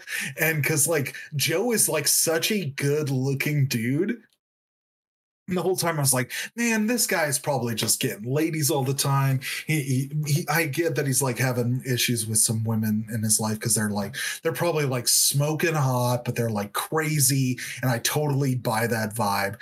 But then after the movie, I looked up what he looks like now. And I'm like, here's another Italian guy. This is what happens. They're just like they're gorgeous looking people when they're in their 20s and early 30s. And then the metabolism slows down and the pasta intake doesn't slow down. And then they just get to this point where they're just like turn into meatballs and roly-poly-olies. And I just think it's so funny that shots fired at the Italian people. You're making me worried about my Italian heritage and my future. All I would say, James, is that don't continue to eat fuckloads of pasta all the time. You can't stop me. Because it's the metabolism's going to slow down. You're not going to stop me. You're not going to stop me. I'm gonna shrivel up like an old olive. I don't give a shit. You're just gonna you're gonna turn into this little roly-poly. I will live life. I will live life to the fullest. But my theory about Italian men aside is that like he is so incredibly redeemable of what is presented in the movie, because the start of the movie is about Lucas really just fucking him over, like especially and not feeling bad about it whatsoever. Not feeling bad about it whatsoever. His whole ethos and why we should care about Lucas is that Lucas is driving Joe to do what he genuinely wants, and he is the catalyst for it. But the thing is that Joe seemingly was saving that money up because he doesn't want to become a music town. So there isn't anything like, it just makes Lucas seem like a shitty fucking person. And then he still doesn't feel bad at that point either. Absolutely not. And then, but again, on top of it, to Joe's character is that he like has that moment with Deb where he's like, hey, Deb, like, if you want to talk about stuff, like, let's talk about stuff. I know that it's presented like he's out of touch because Deb's like, do you really want to talk about it? I don't think you really want to hear what's going on. But like, so much kindness and love is coming from Joe of like, you're right. I'm just doing this because this is what I think is the right move. Is it what I fully understand? No, but there's so much goodness out of Joe that like it's undeniable. Like I love Joe too, and I like how that was handled, because it was, I know everything is done within a day, so everything is like very quick and things got to get solved and rapidly. things got to get better, and her feeling better at the end of one day, you know, is a little bit much. But in that moment, I thought it was really good where he realized, I thought himself, that I'm not going to solve this right now with this conversation. I'm not going to make her feel like, oh, I don't want to kill myself anymore. Thanks, Joe. Like, that's not how this conversation is going to go. So he just said she did a good job today or something. He's like, you're doing a good job. Dude, but that matters so fucking much. Because that's his capacity. His capacity as a boss, that's what he can give to her. Yeah. Exactly. It's like, yeah, this person is going to go live their life outside of it, but I would just implore all managers to know that it's not really about changing people's perspective. It's about people knowing, like, if you were to just like look at your life and go, okay, am I going to kill myself or am I not?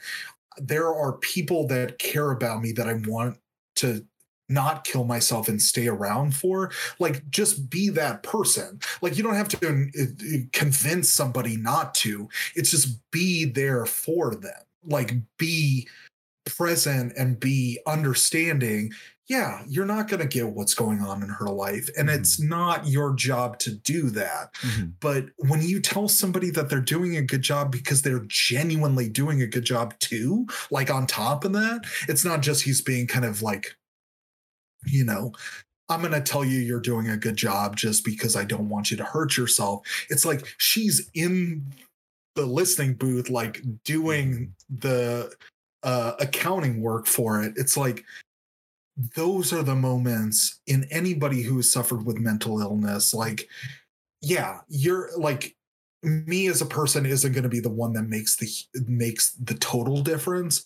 But if you can recognize somebody for the beauty and the power and the positive energy and the competency in what they're bringing to a situation, like, that's going to resonate enough where maybe it's not the deciding factor, but I think that's going to help them nonetheless. And like, it just makes Joe such a great character. And she's going through something. And I thought for what it's worth, this movie was dealing with someone who was very openly suicidal, which, and the community around her confronted it in that one scene that I've expressed that I like a lot. But so much. I thought even that was, just such a way to be open and transparent about something that none of the characters were like ashamed of her or made her feel like at all. She should be like ashamed of herself.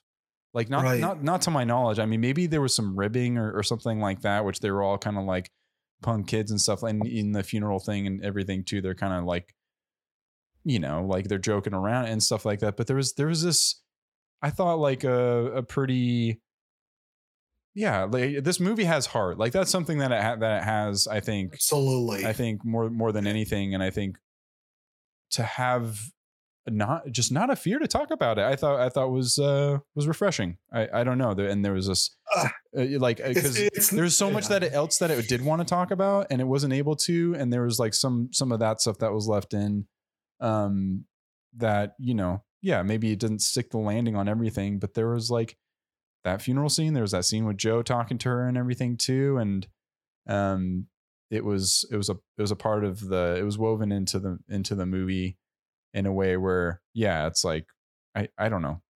Everyone's acting like all like fuck the system and everything. It's like, oh no, there's a person here who's actually like really going through something fucking serious.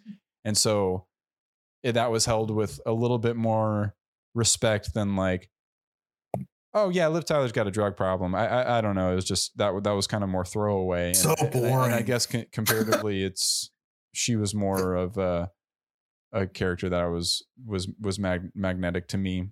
If anything, Robin Tooney's character, I forget her name in the film, but Deb, she like related more to Liv Tyler after she found out about her speed addiction. She was like, oh, like, I guess there's more to you than just like being the all-American girl.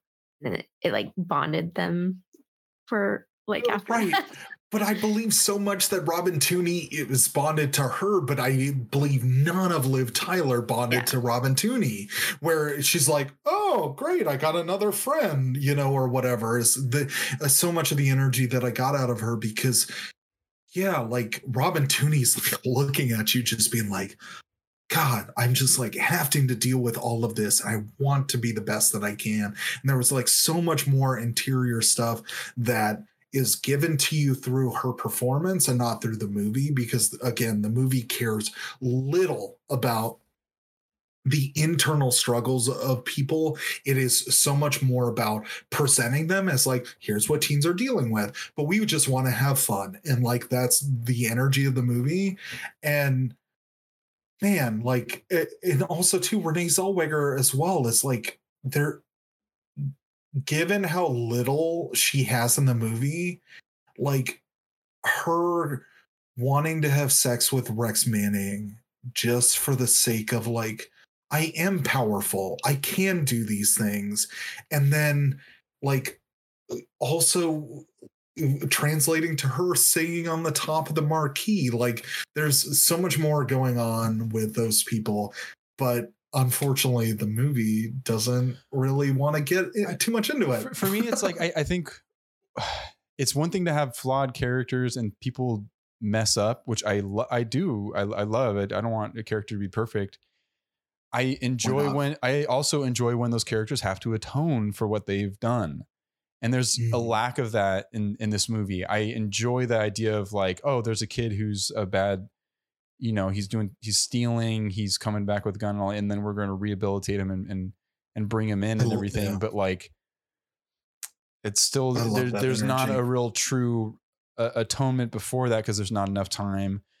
I didn't like how there wasn't much of an atonement for Liv Tyler. Just, I don't know, like kind of just like truly being a jerk to Renee Zellweger and everything and everything that she's kind of how she acts and behaves, and the thing that she went through with AJ, like those things happen, but there's no follow through or, hey, remember that or whatever. It's like, there's kind of a follow up with her and AJ, but it's just kind of half assed, and she doesn't really atone for it, and she doesn't feel bad. Lucas has moments where he's given that opportunity, and whatever scene was cut, I don't know. In this version, it's just like, there's no atoning for what he's done besides fucking Joe takes him in the back and punches him in the fucking face. I guess there's like that moment where he gets like physically violent with him, which was kind of upsetting.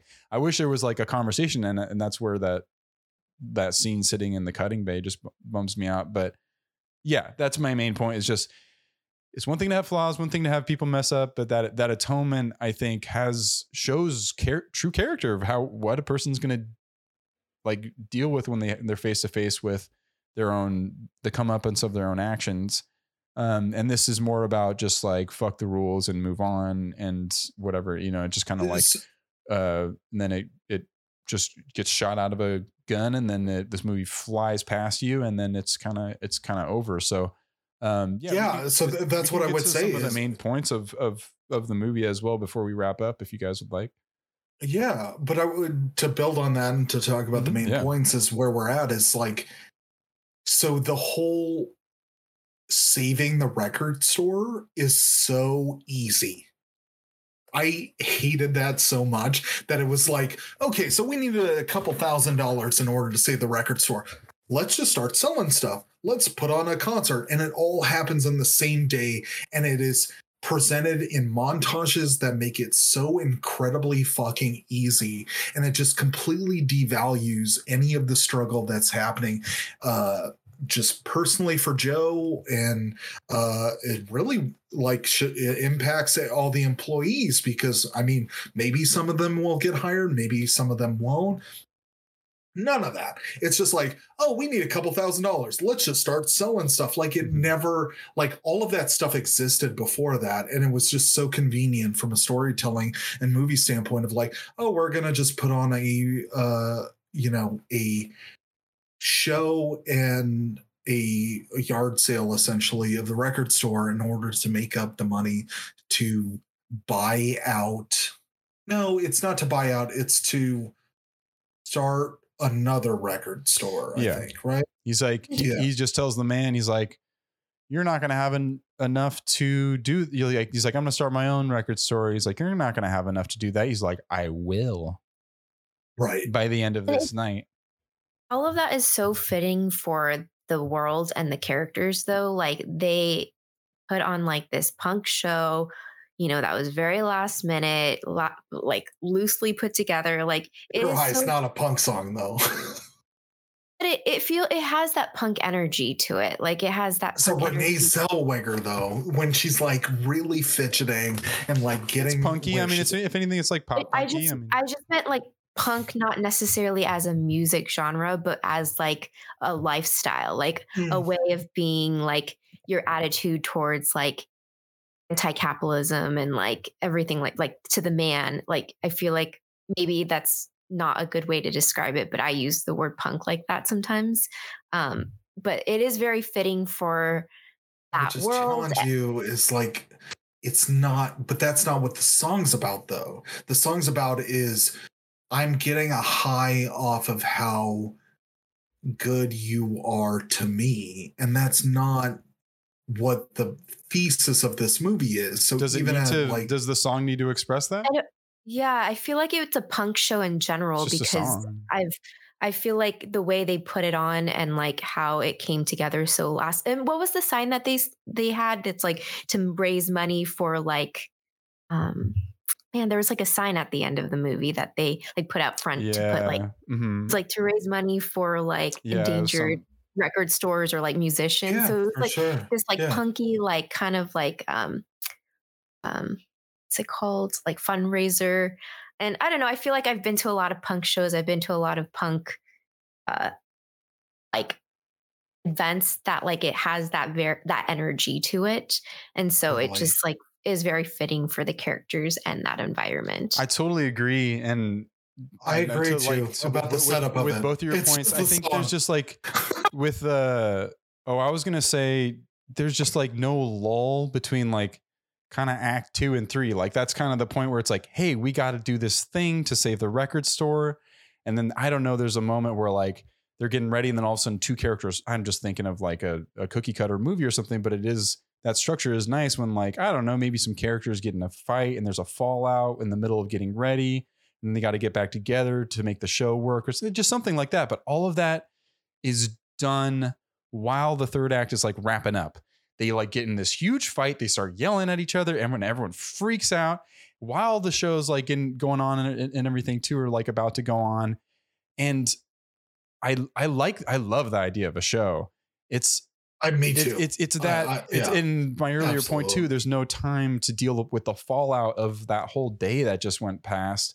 It's got to go right into like, now we got to do all this to get ready. And everyone's still dealing with everything that's happened on Rex Manning Day of all day. They're having like save the record store day on Rex Manning Day. Wow. That's a lot. That's a lot going on. But like, I agree with like the spirit of it all. I don't know. I had a fun time with the song. You really didn't like that song then, Brandon? No, I thought you did like that song, or no? I like that song, but it just doesn't encapsulate a lot of like, so if we were to talk about things that like middle 90s music, there are a lot of songs that are a lot of ska shit. Yeah, that aren't sugar high. I guess that's like so much of the. What do you mean?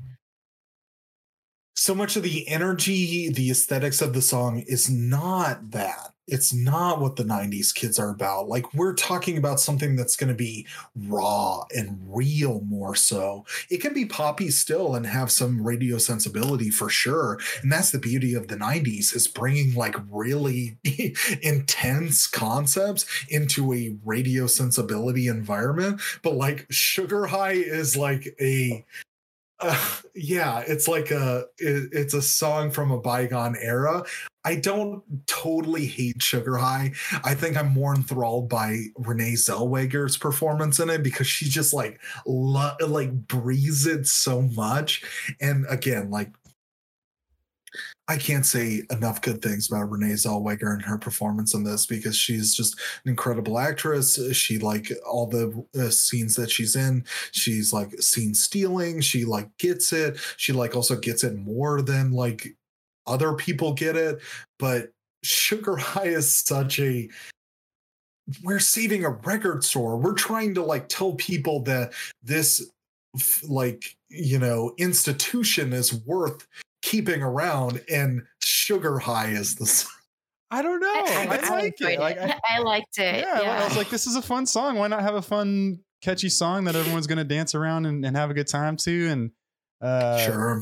I don't know. It was written at the time for this movie. It was performed by an artist who was relevant at the time as well. I would not that relevant, but yeah, dude, it is at his point of relevancy of like whatever. Like he's using a. It's relevancy in 15 seconds. It's not. That's all you have in Hollywood, baby. You got your 15 minutes. And he was at his maybe 15th, but whatever. I'm just saying that like I think it would be a fucking drag if they had a song about saving the record store. If that's what the song was about, I feel like that'd be kind of a drag. We gotta save the record store. We gotta save the record store. Like, I don't know, is that what you wanted, or is you just, it can't, the subject matter is your problem, or I would like a song quality of it is your problem. Yes, it's definitely those things as well. But like, I would like a Smells Like Teen Spirit, where you are it Smells Like Teen Spirit brings into the forefront that I like. Oh, I see. You want one that's like "fuck the man" kind of song. That's what you. I want a "fuck the man" song. I'm okay with a poppy version of a "fuck the man" song. Mm-hmm. Like, don't get me wrong with that, but like, I want a "fuck the man" song where it's not like, I get your point. You know, Sugar High, and then they do the whole like leaning against each other. You want like the scene where like they say like, and fuck the man, and then like it shows the man working at the cash register, like, oh damn it, oh you kids. I would just say, yeah, no, totally. Yeah. Like, Alanis Morissette is popular at this time. Like, there are ways to have a female singer. They wanted Green Day. They wanted Green Day for it. Sure. That would have been great. That would have been great for sure. Like somebody that has a little bit more like da-da, like real foreboding, real punk and energy, but it's just like this candy coated. I get you.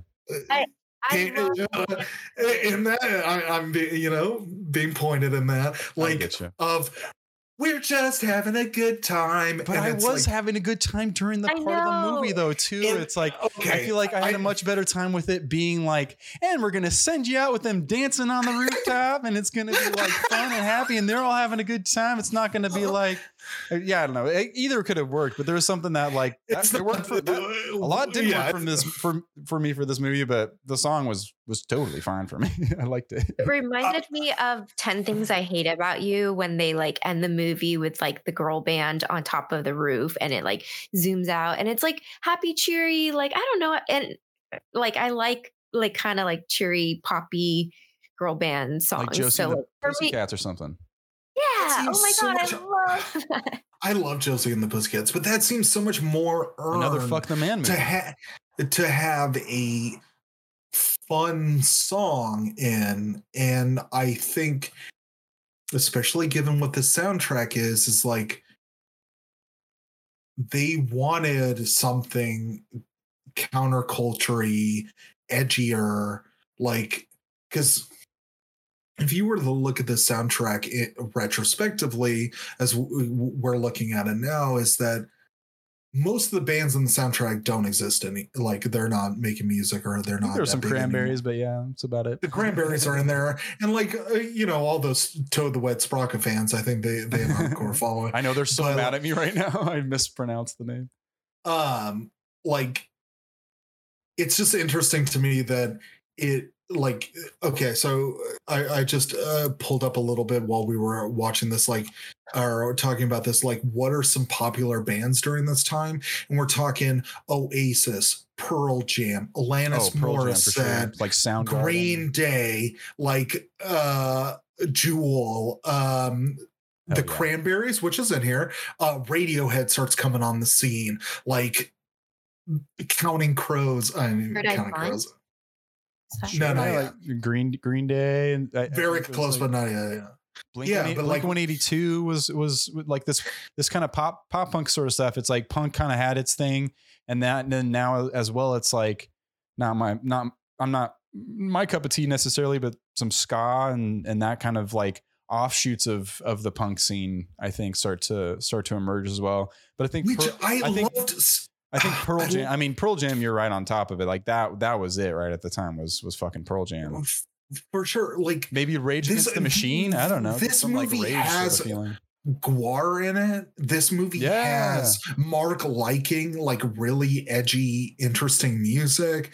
Like, and then I love too that the sequence of like, you know, them having a back and forth of stuff. Like, I love the song Vito. It's such a fun idea.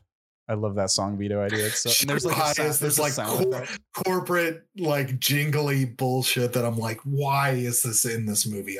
I get that it's a fun song, and I don't want to like totally shit on it, because I get where you two are coming from, especially because I think we're about to get into the reviews, but then our final summations of this. Like, there is a lot of good-hearted shit in this that like makes this movie fun and makes it redeemable. Like, people have good intentions. There is fun that's being had that is like worth praising for sure. But man, I just want to say, like, I don't think it is. Like, I totally understand where you're coming from. And I see your point of how you want it to be more of like, fuck the man kind of thing. But I still don't think it's like corporate. Like, I still think there were a lot of like girl bands that were like more poppy, but were still very alternative. And that's the vibe I get of the song. There's no one I can think of specifically off the top of my head, but Real Big Fish or something. Cara, I totally get where you're coming from, especially with Renee Zellweger singing the way that she does and bringing that energy. You're absolutely right. Liz Fair Fest, existed, and like, there's nothing wrong with like a female vocalist with a pop sensibility with rock guitars on it. Like, there's nothing wrong with that. Yeah. I guess I have a hard time with like, here's where I'm gonna hang my hat on this like movie's thesis. Brandon, you wanted like the Fuck the Man song to happen, and then like the movie to wrap up with like one more scene. And then the end credits song comes around. Renee Zellweger comes out, and then start rolling the credits. And then while the credits are rolling, you get Sugar High. Yeah. Well, but you're walking out of the theater, on a sugar high, or a pot brownie high, whichever. It's also fitting. Well, the pot / sugar high. It's so fitting for the movie too, because they don't really get deeper. Like, it is just kind of like a feel good movie. So, I mean, it would be kind of weird to like get into like a more totally spirit kind of song, because it is like, I don't know. Sure. Is this a comedy? Like, I feel like it's more of a comedy than like. Cara, that's an excellent point, because what I'm doing in that moment, and I'm glad you're calling this out, is that would have fit into a broader change and type of movie that I would have liked to have seen out of this. Because this movie, given its actors and given like certain things that are presented, if it would have doubled down on them, if it would have pushed those actors more, it would have been a different movie. And then that song would have been better, or would have fit more. But you're absolutely right in saying, like, we had so much fun through this. And then to like, have more fun with Renee Zellweger, Coyote Silver, or whatever it is, singing Sugar High on top of the record store. Like, I totally get wanting, like, that song isn't bad. I'm gonna say this. It's not that I don't like the song, but we are presented with a movie about teenagers at a record store dealing with, at times, serious issues. Whether the movie doubles down on them or not is what we've been talking about. But like, this movie, if it was different in other ways, could have had the scene of singing and having a song where it was Renee Zellweger. In my mind, after seeing this, and then obviously a couple of her other movies, but like she could sing and crush anything that's put in front of her. I fell in love with her in this movie. Oh For sure. my god. I can't enough just like fuck, man. Like she's so good. She is makes you feel like she is going through it. She has so much agency in the things that she is doing, and god damn it, she's so She's compelling. That's great. I recently watched all the Bridget Jones Diaries for the first time. Like, Incredible. I'm 30 years old, and it's like the first time I've ever Right. seen it. And you know, I kind of avoided it because of that like stereotype of it being like this rom-com, and like, you know, I just was like, I'm not going to enjoy it. And then I loved it because of her. Like, she is so amazing. Like, I realized she is such a great actress that like she makes the Right. movie so interesting. Like, She's I so was good so in Jerry shocked. Maguire. I mean, that's not like a hot take or anything. That's not, yeah. She's amazing in that movie. Yeah. And to Oh, bounce my off God. like Tom Cruise so effortlessly and like maintain your charm. And I don't know. It's like, she makes me happy. And to have her in this role was really fascinating too. It's pretty different than Bridget Jones, right? It's a pretty different role. It's Which pretty is- different, which is but cool. she like gives it her all in Bridget Jones. And I'm like, wow, like I kind of like only really knew her from Chicago. Yeah. And like, I oh. feel like Oh man. there was a lot of stuff like in the media about like her weight and her face and stuff. So I like didn't really Fuck know the media. her. Oh, I know it's so fucked up because it's like so fucked up. that was like all I really knew about her like growing up was Right. that like she was like Yeah. They gaining treated weight. her like shit. Right. Yeah. And so I, you know, Absolutely. Still in my kind of mind, do. I was just like, oh, she's probably like a little cuckoo, which that I feel bad even like saying that out loud. But like after watching her performances, I'm like, she's amazing. Like she's a really good actress. Yeah. And great singer. I mean, I'm so glad you mentioned Yeah. Chicago, because that's kind Yeah, of like on- down there. It's like Jerry Maguire, and then I think kind of Chicago is after this, and that means, I don't know, casting agents, people like saw this movie or aware of this movie, or at least aware of like the rise of these a few of these people, and felt the same way we do. It's Oh, yeah. like you see this movie and you're like, I gotta have that person in more movies. Yeah, and I like want this- more of her. yeah, very Did she date Bradley Cooper? Someone like that? Renee Zellweger. Yeah. don't Oh, know, I yeah, don't she know. did. She dated him from 2019 or 2009 to 2011. And I remember that time Oh. people being like, oh, he's like too good looking for her. Like, why would he date her? And, you know, I just hate how the media like I hate it talks so about much. women. Yeah, It's like they she's do that. probably a It's really so cool, fucking destructive. Yeah. like down to earth person, and he probably really liked her, but like there's just so who much like fucking cares. Like It's all about conflict because that's what Yeah. sells Yeah. papers. Mhm. And it just like frustrates me so much, especially like it happens to women more so than men. It's like these people are so fucking great, and we're just like nitpicking shit just to like create drama, and it's socially acceptable in certain like eras or whatever to just like I guess almost every era to just shit on women and to create drama because that's what sells papers. But like you watch her in this movie and you're like, I want to see her succeed in everything that she does because she's the fucking best. Like if people talking ill about her, it's like, God, like you're going to prevent her from getting a role because she's got some tabloid story about her being shitty about whatever. It's like, damn, we missed out on Renee Zellweger being in whatever. Because what? It sold you fucking papers because you can shit on women. It like, it Yeah, drives just our obsession with celebrity. I don't know. Like it's just it's almost it's just so weird to me. It's toxic. almost ironic because it's just like you pride these people on playing someone else, like being someone else, and yet people are so fascinated and curious and interested about who the real person is. It's like you're not.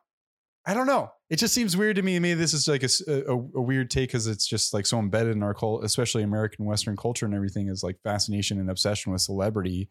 But it's like, who fucking cares, dude? Like, why? I mean, unless they're like so many people, unless they're a downright like so many people, but like unless they're a downright like trash person or an amazing person, it's like, oh, this person happens to be amazing. It's like, that's good, cool, whatever. I could know that, I could not, whatever. But unless they're a completely trash person, it's like, hey, they're good at doing the acting thing and pretending to be someone else. Why would I give a fuck about who they are and like their personal life? I don't know. It's just something that's like not a novel concept to a lot of people, but it's just like within our culture, it is just so much of like knowing celebrities and who they are and what they stand for, and as if that matters. I don't know. Unless they're doing something like terrible, like then, yes, exactly. That's what I'm saying. I don't want to support that. That's exactly my point. For sure. Like, if they are a trash person, it's like, yeah, we have the right to know if, this person is continually given an opportunity to be a part of this industry. Like there's plenty of people that have come out that are just trash people that have come out, and that's only the beginning. That's only like the tip of the iceberg. But I don't know. That's not really what I'm necessarily referring to. It's more just like, ooh, who is she dating, and what is, what's her weight now, and like, what like what's her relationship status, and so most of the time it is her. What is she doing? What like, and it's and especially when it has to do with appearance, and that's, I don't know. I can only imagine the. Yeah, I would just say like all of us, and at this time too, it's like we saw what happened to Britney Spears, is how people treated her at this time in particular. Example. It's like, I'm sorry to cut you off, but it's just, and not that it's that much better now, but they were really particularly mean at this time, Oh my God, yeah, like, and that's the point I would make is that we grew up, and I think something that I would just kind of implore us, I know that we're doing it naturally, but like, we grew up in a time that when more and more people were connected online, we were more interested in what was going on in the world naturally. Like, that's a human interaction of like, oh, so I have the ability to like connect or talk to more people, so I'm more interested in what's going on with all of these other people. And the negative aspect of that is that we push so much of like what people's personal lives were, and then generated stories that weren't totally like, it's not about a person being a human being. It's about a person just acting in a way that I can sell papers and stories to. And we just all grew up in an era where that was so incredibly prominent for people to come up and with stories and to propagate lies or exaggerate, because everybody was coming online and they wanted to read stories about people, especially celebrities in particular. And so it really just made it just fostered an environment for people to be incredibly negative or hyperbolic about what was going on, because it got clicks, which is still happening now for sure. But I would posit something that's so incredible about the Me Too movement is that like, what's also really like garners clicks and interest is people exposing other people for really being terrible people, and then starting to collectively think, I don't want those people to be like prominent or to be important anymore because they're so shitty of a person. And I think there's more of that happening where we are valuing the character of people, because like, no matter what was said about Renee Zellweger in the 90s and 2000s, like, she's not a bad person. It's so unfortunate that she had to go through like so much time spent of people criticizing her and being framed as a bad person, but she is not a bad person. And again, like I think about, I don't know if they like framed her as a bad, I don't know, like anything about her. It was just mostly about her appearance and like how she was like gaining weight and plastic surgery and stuff. But I don't know any stories about like her specifically being a bad person. I mean, I just am not aware of them. No, there's not any story. There's not any stories of her being a bad person, but there was more stories about her appearance. And what I would say then, moving now towards to where we're at, is that people are focusing. I would argue, and I'm sure somebody would argue against this, is that people are caring less about in the early 2000s about somebody's weight gains as opposed to whether or not they are adding value or hurting people, and then making distinctions on whether a person is good or valuable based on those genuine merits of a person, as opposed to whether or not they're and I guess just the process about going about it, where it's like, is it true, honest investigative journalism about someone's moral code or what they're doing, or is it just following them until they do something that's like embarrassing or something, right? You can catch that'll like incriminate them for just being like a klutz or being like eating a sandwich on a bench alone. Oh, look at Keanu, he's so sad. He's just like, dude, he's trying to eat a sandwich, man. He's just trying to let him eat a sandwich. And the internet loves Keanu though. I know, and they care about it, but it's also contextualizing a moment. Like even he's like, I was just eating a fucking sandwich. Like I wasn't feeling sad or anything. It's like, but people will ascribe their own meaning to whatever. And there's people who make money off of just finding meaning when there's none. And that's different than investigating something that's being propagated. That's, a systemic sexist sort of empire that whatever fucking Harvey Weinstein or whatever. And it's like all the shit, even all the shit with, I mean, I guess Epstein's a different, we don't want to go into Epstein, but like it's all nonetheless, like you're looking at now retrospectively what we were criticizing one person for in the late 90s, early 2000s, and what we're criticizing a person in 2020.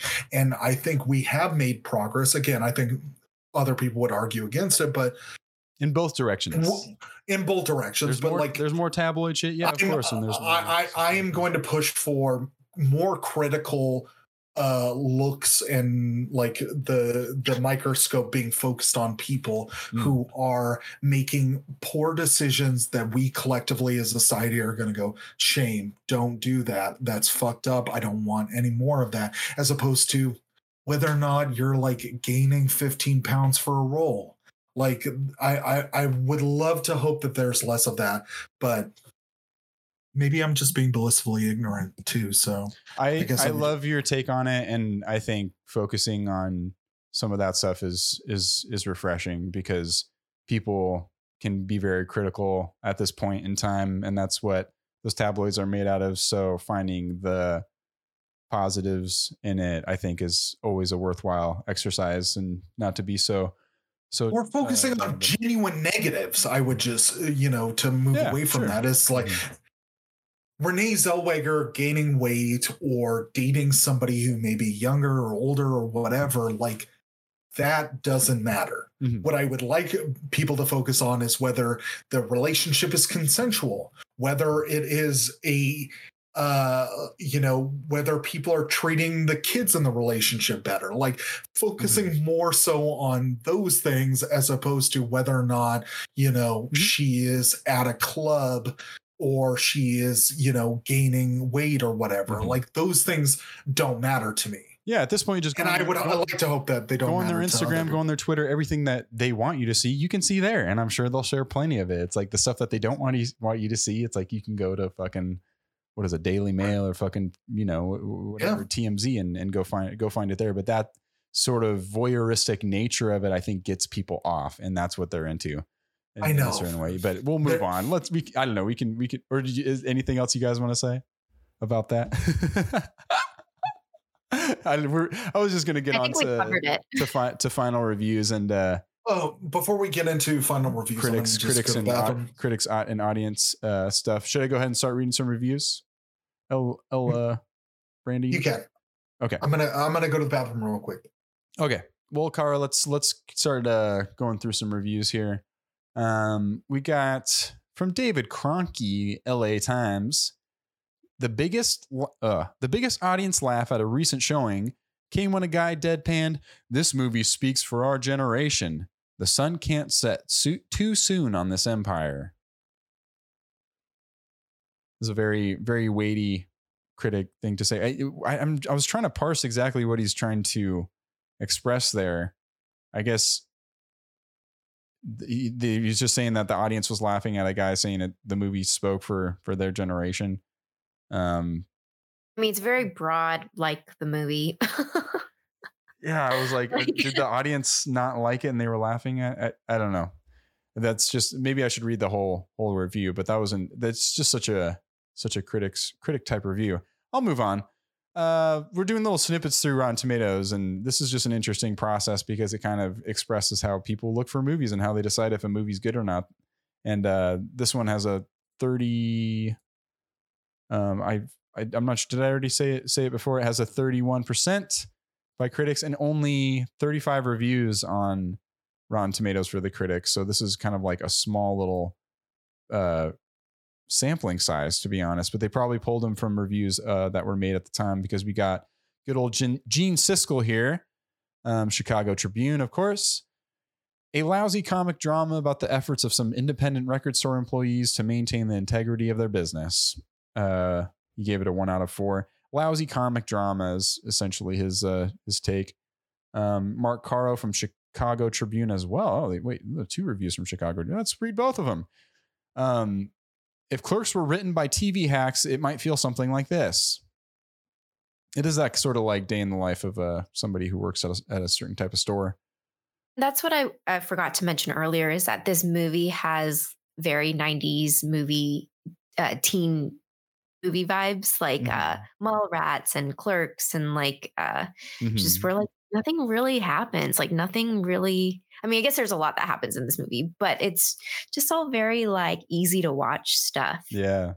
They don't really get deeper into things. Like maybe that, like there was some stuff in the 90s where people just like didn't want to get deeper into all the issues that like were happening too. These ensemble things, like, yeah, we watched Rent, and I know that was just reminding me of like, let's take this ensemble cast, use them to talk about the problems of our time, and each one can represent a different aspect of what's going on generationally and of the moment. And I think that it was kind of a theme, but the actual drama of it was like all the stealing of the money. They kind of just forgot about it midway through the movie and then brought it back at the end, I think. Ty Burr, Entertainment Weekly. The movie is too blatant a throwback to crass 80s teen fodder. Oh, sorry. I did not place emphasis correctly. The movie is too blatant a throwback to crass 80s teen fodder to really work. There's a lot of adjectives. That's why I had a hard time. Too blatant a throwback to crass 80s teen fodder to really work. Blatant, crass. Yeah. Ken Eisner Variety. A soundtrack in search of a movie. Empire Records is one teen music effort that never finds a groove. And then we'll finish with Roger Ebert. Why not? Chicago Sun-Times. If the movie is a lost cause, it may at least showcase actors who have better things ahead of them. Nailed it. I just wanted to say Peter Travers, because Peter Travers and Rolling Stone, I always like to follow his take on movies. He called it lovably sloppy. 3 out of 4. I just thought that was a nice little piece. No, it's a good take. Peter Travers take. And we'll move on to audience reviews. 83% audience. On Amazon, it's got 5,000 reviews, 5,077 reviews, and it has a 4.8 out of 5 average. 87% of those 5,000 reviews are 5 stars. So people fucking love this movie. And this review, I'll just say, kind of expresses the disdain for the like director's cut version that they came out with. From Courtney R, titled, "It really is the original theatrical version.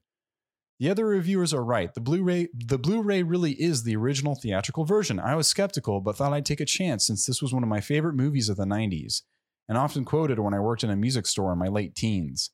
The remix version is just awful, so I'm quite happy to be able to enjoy this movie again. If you've been searching for the original version, here it is." So it's on Amazon if you're looking for that original version. And there's a lot of these reviews that are like, fuck the remix. It's called the remix version. that are just God. like letting people know that like this is not that version. So I'd almost be curious to look at some of those reviews of the remix version too. To just like there's this one line that I think I remember the where remix isn't even appropriate. I know. Where the Rex Manning, he's leaving. There's not like an Orbital song in there. All of them are like shitting on him and everything. And then he says that line, "Why don't you all just fade away?" And then he goes away. Yeah. They took that line out. And he just he says some stupid other throwaway line that isn't great. And then it's like, it's just what a way to like get people pissed, man. I don't know. It's just, it blows my mind that like they got him angry in a whole new way. Didn't he say something like, why don't you, well, you guys are all right. Like he like kind of agrees with them. Like I am like washed out. Yeah. Which I enjoyed the shit out of, like his, but it just like understanding of that place. That's why I think, I don't know. I was for the Rex Manning stuff in this movie. Yeah. From Rich, 5 stars. Oh wait, sorry. Add to the Rex Manning thing. Sorry. Yeah. So Rex Manning Day is on the day. Oh yeah. Is the day that Kurt Cobain died. They like found his body. Yeah. Yeah. There was. Well, if they found his body, or I guess. Actually, I'm not sure if it's the same. I would assume it's got to be the same day, right? I don't know, maybe. But yeah, it's like there's a poster. It's like April 8th or something like that. April 9th, I think. And yeah, there's a poster on the front of the record store that says it. So it's just trying to express what was going on around those times, I guess. Well, from Rich, 5 stars, titled "A Family That Works Together Stays Together." I really thought this movie was awesome. It has a perfect cast and a soundtrack to go with it. Joe Reeves runs an Empire record store, but is worried that the shop might get bought out by a bigger chain. The rest of the shop workers find this out at the end of the day and don't want to see their shop go anywhere, so they decide to take matters into their own hands to try to save it. Don't want to say any more and ruin it, but I guarantee you'll like this movie. I gave this movie 5 stars for a perfect cast, soundtrack, and the interaction between the characters. Love that interaction. From Super Cyberfunk, 5 stars. Ooh, cool. Awesome handle. Yeah, it's a cool one. Super Cyberfunk. Awesome movie. Must watch if you like the 90s. Actually, me. Brandon, did you write this review? This is my favorite movie of all the 90s. Teen movies don't really get any better than this, for me anyway. Watching it kind of makes me want to have my own record store, as long as I'm rich and don't care if it's feasible in today's economy. Didn't understand the nature of the movie. The characters are charismatic, and Anthony LaPaglia's character Joe is a cool boss to have and also doesn't take much crap. Yeah, he also punches one of the fucking employees in the face. I wish I had a cool job to go to like these kids. It was that kind of thing, like, I don't know. It's like, I wish my office was like the office and we all got in a bunch of hijinks and had fun. And I had a cool boss that punched me in the face every now and then if I got out of line. Or if you stole $9,000 and gambled it, I think you deserve a punch in the face. I don't know.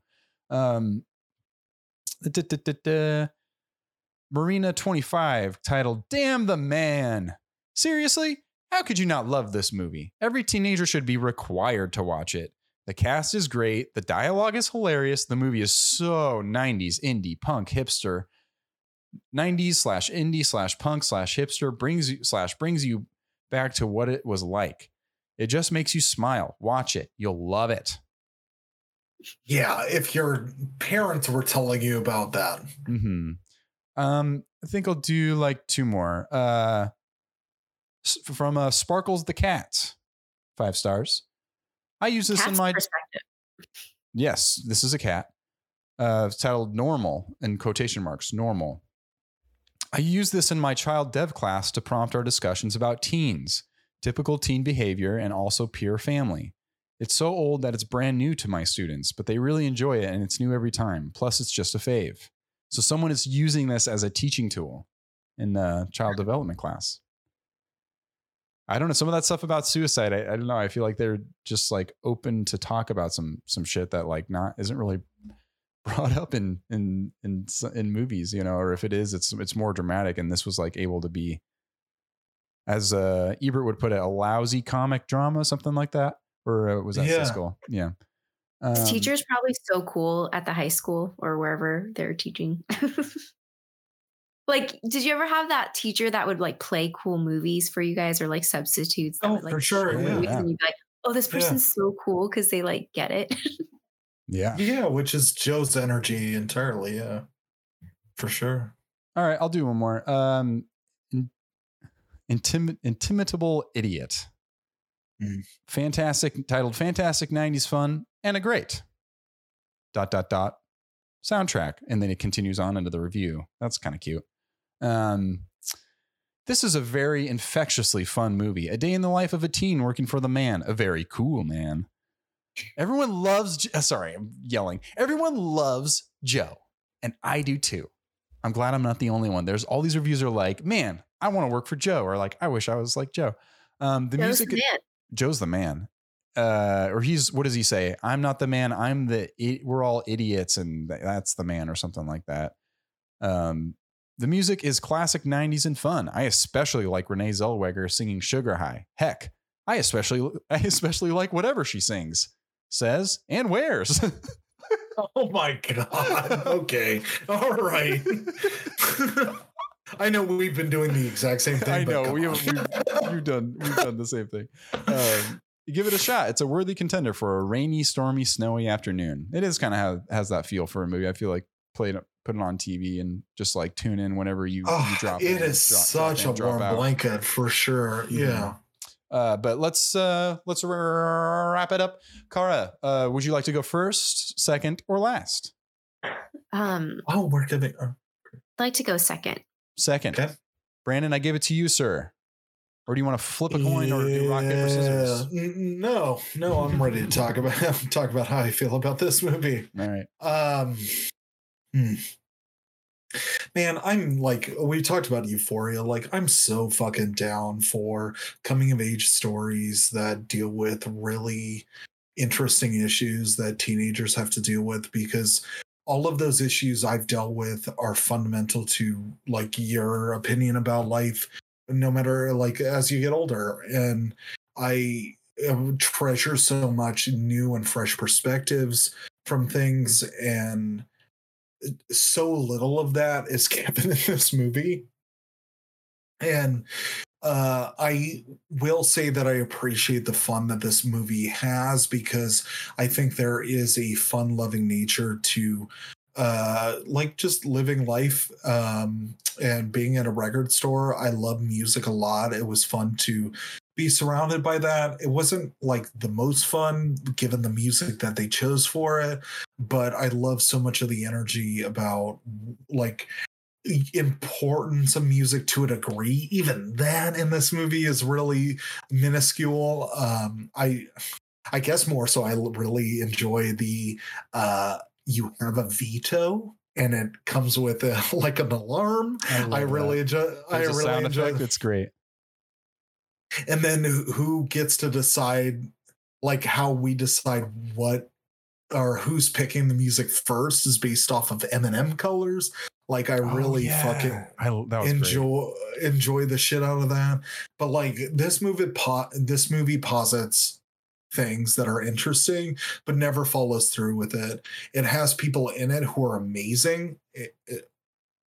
I.e. Renee Zellweger, but like does very little with them. And, to what James has talked about this movie being workshopped or being cut down or being edited, all of that, like it shows because it prioritizes easy, digestible fun over like, what honestly the target demo is about. It's like, I mean, God damn it, like teenagers are getting into gritty shit. Like we're going to continue from like 95 on, get into movies, get into content that's like really hard hitting, really, categorizes like, not easily digestible or hard hitting or whatever. And I will say that it is to its benefit. And then just like I'm explaining to its detriment is that there is now a part of me that really enjoys the fun of this and fun loving nature of this and has some really loving, caring people in this that I just have a hard time not like speaking highly of. Like, I mean, the fact that kids are allowed to fuck up and there's somebody to like catch them is like beautiful because like kids and anybody needs that shit. And I love that so much. But what kids also need is to, and our teenagers or whatever, is like to hear about and to see people going through the same shit that they're going through. And there's very little of that in this movie. It posits that it's happening, but it never gets into it. And I just like with plenty of movies, like I always find myself of like, do I like it? Like, does fun reign supreme? Because that's what movies are about. It's like having fun, Yeah. or movies also a vehicle to like be a window into the human psyche and like challenge you to like think about things that are happening to you, but they're also happening to somebody else, so you can relate to them. And I just like, I guess I'm now bringing this up because like that's something that's been more and more apparent as I've been doing this podcast, is like, how do I grade something that's genuinely fun and like, and that's okay to be fun. Like movies are allowed to be fun and enjoyable, but you know, I also just saw Minari recently, so I'm really on the side of like, they can also be this like really perfect window into what human nature is about, and that's like really cool. So yeah, like this movie is fun and is a total slam dunk if you want to put on a movie on a Sunday and just have it playing in the background. It's got, the music's good. It's not like, I wouldn't say representative of the time, but it's like, it's pretty decent. And some of the performances are good. I would say Joe is really great. I would also say that Robin, who plays Deb, is really great. And of course, the Queen, Renee Zellweger, is a real standout to this. But overall, like the movie is like, it's okay. It's not like, you know, if you were to talk about the pantheon of high school or coming of age movies, like your, you know, Breakfast Clubs, your Fast Times at Ridgemont High, like Fast Times at Ridgemont High had a girl wanting to be popular, getting pregnant, and dealing with the fallout of that. And that is so like incredibly deep and powerful, and this movie couldn't really give two shits about getting into that kind of stuff, about like what it means to want power, what it means to get certain things you want and then have to deal with that. Like it doesn't really deal with it. We get glimpses of it, sure, but it prioritizes fun for sure. And so I'm going to give this movie a 70%. That's what I'm going to do. Very nice. After you, Kara. Just going off of what Brandon said, because I kind of struggle with the same thing between like watching things for fun and watching things for more of a human experience or just something I can like learn from. I feel like that's something that I've noticed I've struggled with lately, is that like it's hard for me to watch older films because there's a lot of problematic things now that I'm aware of these problematic things. So I tend to watch more newer things like Euphoria, where they like talk about real things or things that um, like all different types of people can relate to. Um, so I do struggle between like just watching things for fun or whether it's like, you know, politically correct or whatever, you know. But like watching this really puts me in this place that um I don't know, I enjoy. Like I grew up going to punk shows.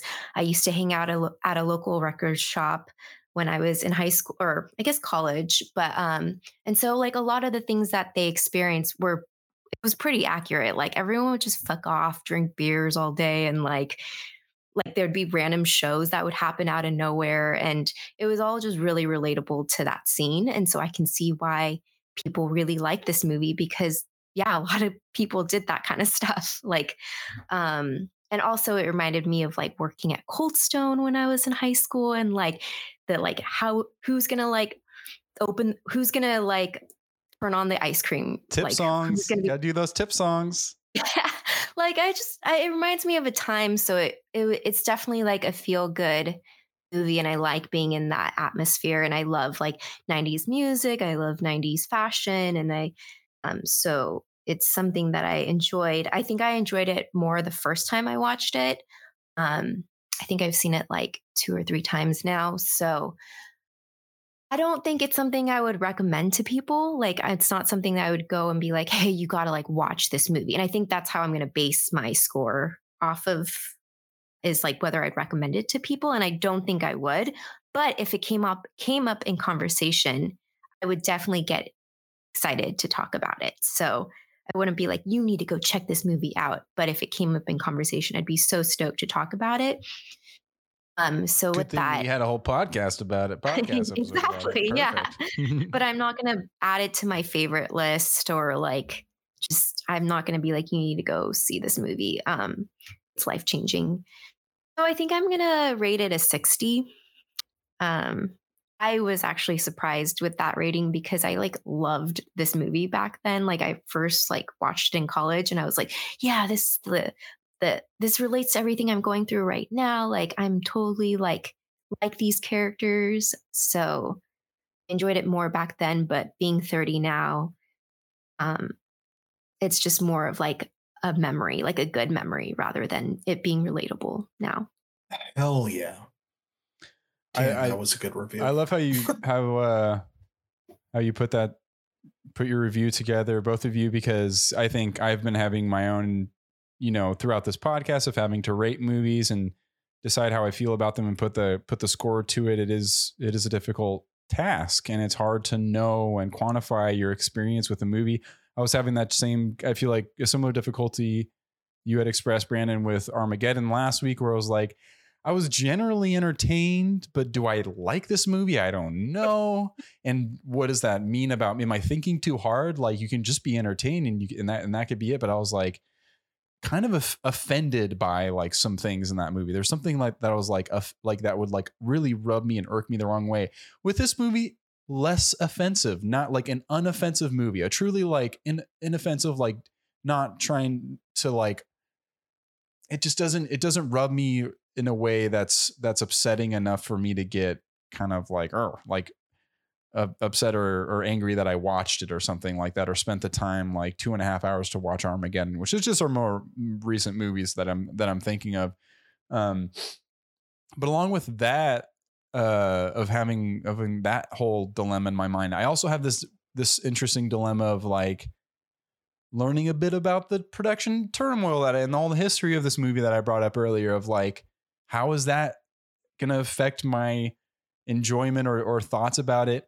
I think it definitely illuminated my knowledge of the movie, and it definitely like kind of like when I think about it now and knowing that history, it represents something different in my mind than just a movie. It's weird, and I think like for a lot of people, it's nostalgia for them, of like, this movie is not a movie because it's so nostalgic for me. And so like, it's just fascinating to come across these kind of movies that like surpass even their original intention or their meaning or like the movie themselves, that they grow into, and either like a nostalgia piece or just like an entertaining thing that you can like take a nap to and come and wake back up, or something on a like a rainy day that some people had mentioned as well, or something that represents like generationally something that someone was going through, or someone that you use for a child development class or something like that too. It's just that kind of stuff is fascinating to me, where it's like, this is kind of surpassed just being a movie for some people.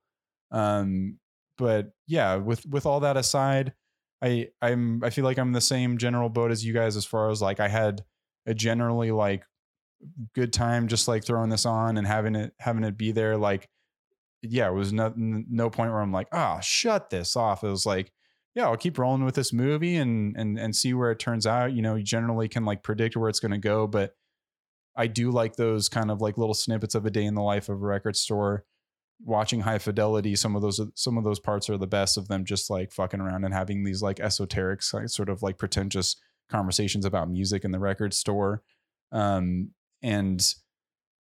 that's something that speaks to me. I feel like I'm the demographic to be spoken to as someone who likes music. And as with Cara too, it's like going to shows and hanging around music shops and stuff like that. I do have a real nostalgia for that, at least maybe not this movie, but that sort of hanging out around in a record store and all that stuff. All these things, I feel like I've talked enough about the movie. So just like talking about like stuff apart from the movie that just like kind of like elevates the movie in a way for me, where I will be giving it, you know, like a generally favorable review. But as per usual, I'm going to go through my notes and do a couple classic lines. You dog. Okay. And tease you guys with my score so I can get you on the hook for my the lines that I thought would be worth sharing. Baby, you are sex. Yeah. I love it. I think that's fun. Calling my wife left sex. me for another woman, and my girlfriend held me at gunpoint. I don't know if that's a line. Here's the one that is it Deb says when she's confronted about if she like what's going on with her wrist. I went to rock and roll heaven, and I wasn't on the guest list. Another great line. When it was Warren Beatty gets asked how old he is, he says, "Old enough to kick your butt through your skull and splatter your brains on the wall." That one's my favorite. That was the best one. Actually, this next one might be my favorite. You're never going to be like your mother if you don't want to be like your mother. Yeah, totally. That's what happens. Yeah, that's the nature. Give her a break. She's on speed. With all that aside, I'm in the same exact hand-holding boat with you, Cara.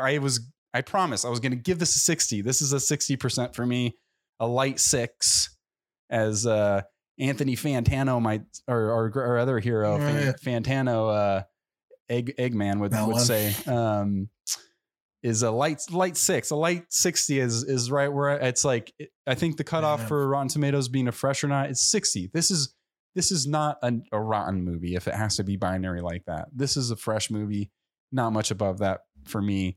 And this conversation, I say every time, 10 out of 10, 100% conversation. I'll tell you that.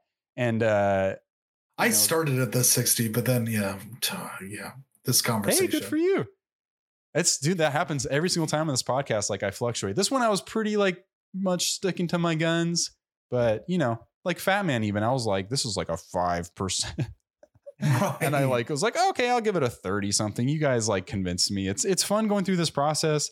If you have an open mind about something, talking with your buddies about it and how they feel about it is such a fun process. If you're like willing to be malleable by the world and the people in it and their opinions, and there's no right or wrong. And I would I don't know. I could totally understand someone being like, that's my favorite movie. Like, I would get it. Like, and I wouldn't judge you for it. It's like, that makes complete sense to me. And it's like, yeah, the Gin Blossoms are also my favorite band. No surprise there. Mm-hmm. But we did it, guys. Thank you so much for going on this journey. This is the next portion where we talk about our movie for next week. Brandon, I was putting some in the chat. The one I put at the end there, I was in the Discord chat. I was wondering if you still feel like doing that one. Otherwise, I got a couple others above it that are options as well. But there's been this one that we have talked about doing, and I thought that would be. It's a more of a recent movie. I can just reveal if you'd like. I think there was a part of me, we talked about it, about waiting till next year during Christmas time to do it. but I get where you're Wait, coming this from. Christmas, 2022 Christmas? Uh-huh. Oh, the one. Because it's like a Christmas Oh, it movie is? at this Oh, one. I didn't know that. And it's also, it just got greenlit for 2 more sequels, so we'll have time to do it. No worries. Jesus Yeah. Christ. Yeah, two sequels. And then your second movie, I need to get our guest Nick Schulte on. Okay, I was thinking this one, or I guess it would be the third one. Yes. I'm looking. Yeah, it's a weird movie. Yeah, interesting to revisit if you want to do that one. Yeah, I love these pictures. And I think we've only done one animated movie so far. Steven. Oh yeah, I also provided Steven Tyler pictures in the chat if anyone is curious about his current look. I mean, it hasn't changed. That's the thing. It's the Seinfeld joke where it's like he picked his look in his 30s and hasn't changed. His look, however, in 30s was like different color hair and scarves, and yeah, he looks like your Aunt Edna is right. Who's like a theater teacher or something. Right. But okay, so I will announce it then. Yes. Would you like to do Ants? I would love to do Ants with a Z. Yes. All right, then we are truly on a 90s kick. I think this most recent, like past like few weeks or so, we've been doing. Let's see, we got what do we got on this on the score here? We got a 92% from critics, a 92%, a certified fresh 92% from critics. This is a critics favored movie, which is kind of rare in our line of work here at Polarized. It's mostly audiences like things and critics like, no, you can't like that thing, is generally why it gets polarizing. But this one was like, critics were like, no, we love Ants, and audience, you are fools for liking Bug's Life, which makes it, I got to check right now. I'll check when we do the episode. I'm a Bug's Life person. I got to see what that Bug's Life score is. Most people are. I have to see it. Okay. You guys ready for the Bug's Life score? Yeah. The exact same. Yeah, they are both 92%. Critics were like, yeah, they're just as good. They're the same. I remember seeing this movie as a child. Ants is a 52% by audience. And should I go ahead and read the synopsis? Yeah, please. Z is the name of the ant. Z, the worker ant, played by Woody Allen, strives to reconcile his own individuality with the communal work ethic of the ant colony. He falls in love with Ant Princess Bala, Sharon Stone.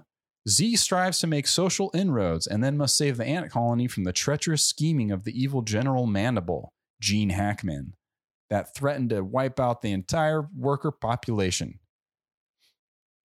Yes, we will be doing this next week. Director Eric Darnell, Tim Johnson, written by Todd Alcott, Chris Weitz, Paul Weitz.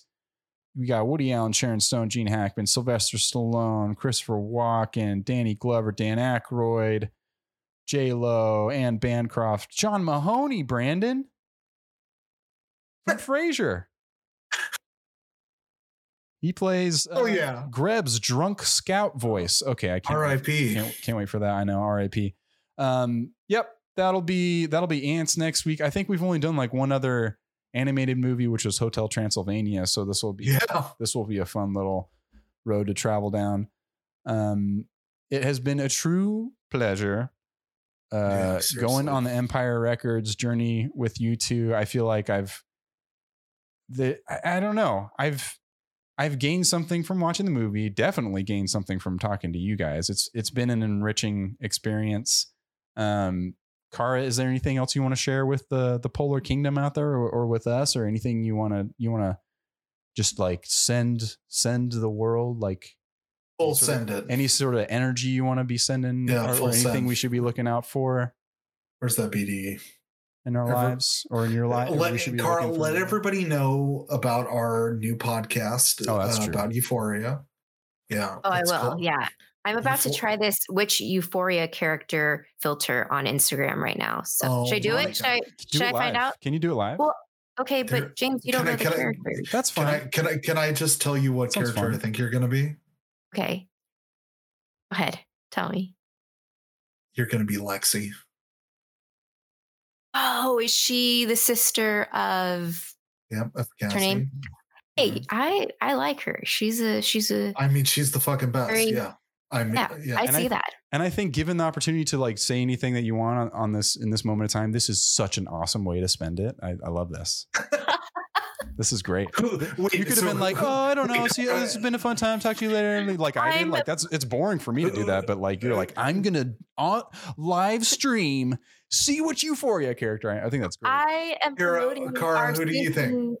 Yeah. Who do you I think you're? Yeah, predict you. Okay. No, I definitely want you to predict who you think I am, but then I also want to hear first who you think you would be. Who I would be? Who you think you will be? Or or Instagram. Who would you like? Who would you want to be, or who do you think you most relate to? Oh, I'm totally Lexi. I mean, I don't know if I want to be her, but I totally am her. Like, she is like, okay. Just to give you like an idea of who she's like, kind of like the straight girl, like very innocent, will do the right thing, smart and sweet, like a good friend. Yeah. Guys, I'm just such a great person. Like now you're just talking about yourself. Yeah, she doesn't like full. Now I sound like I'm full of myself. Oh. All right, do it. Let's get it rolling then. I'm such a Maddie. Oh, you're a Maddie. Okay. I don't know what any of this means, but I wouldn't have thought of that, but now I know what kind of person you are. Who do you think I am? I need to think of all the characters. I would say Jules and Maddie are closest to me.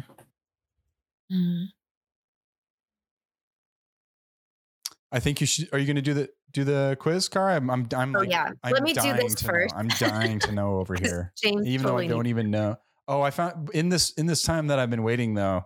I think I might have found out which Empire Records character are you. So I will take this quiz while you take that if I can do it in quick enough time. Oh, I am not Rue. Oh my god, I don't remember people's names. What's her name? Jules. I'm Jules. Jules, yeah. Jules. Yeah. I sympathize with her so much. Yeah. I do too. I would say you're like that new character that Elliot. Rue, like the one that Rue starts doing drugs with. Elliot. I'd say you'd be him. Yeah, I get that because like it's something that I really appreciate about his character is that he right off the bat goes like, I don't know if we're like this is good, and like it's really understanding of like greater purpose and like what effects that things can have. Because I definitely agree. Like in the like any association I would have to like drug culture is that like I don't frown upon it at all.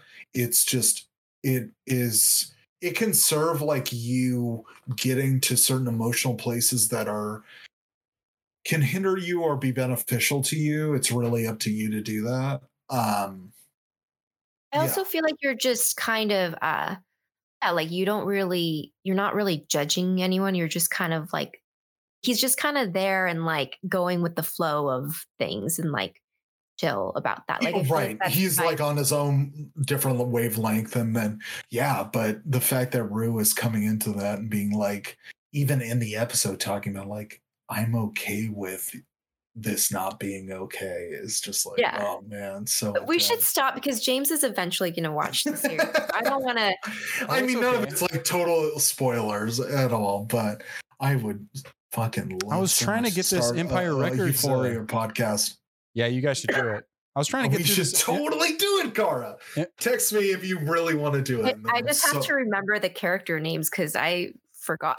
I mean, if Cara, if we were going to start a podcast about Euphoria, I'm so down to start from the beginning of it and do like episode by episode to get us there because like I'd totally watch it again. Well, I think James needs to be a part of it then because he's been wanting to watch it, and so we'll start from season 1 and then we'll go through it together. We'll have James be a guest on our podcast for sure. Can I be the forever guest like here? Yeah, he can just be the guest every week. Okay. Like that's exactly what I do on this podcast. I'm not the host. I'm just like here every week because Brandon's trying to get rid of me, but I refuse to leave. I'm not trying to get rid of you. I guess I'm just so I guess I'm really all about Cara like and me starting this podcast and then us because then it just means like we should get other people to talk about it, because I think there's a great potential for us to, like, I don't know, like this Euphoria is so insane.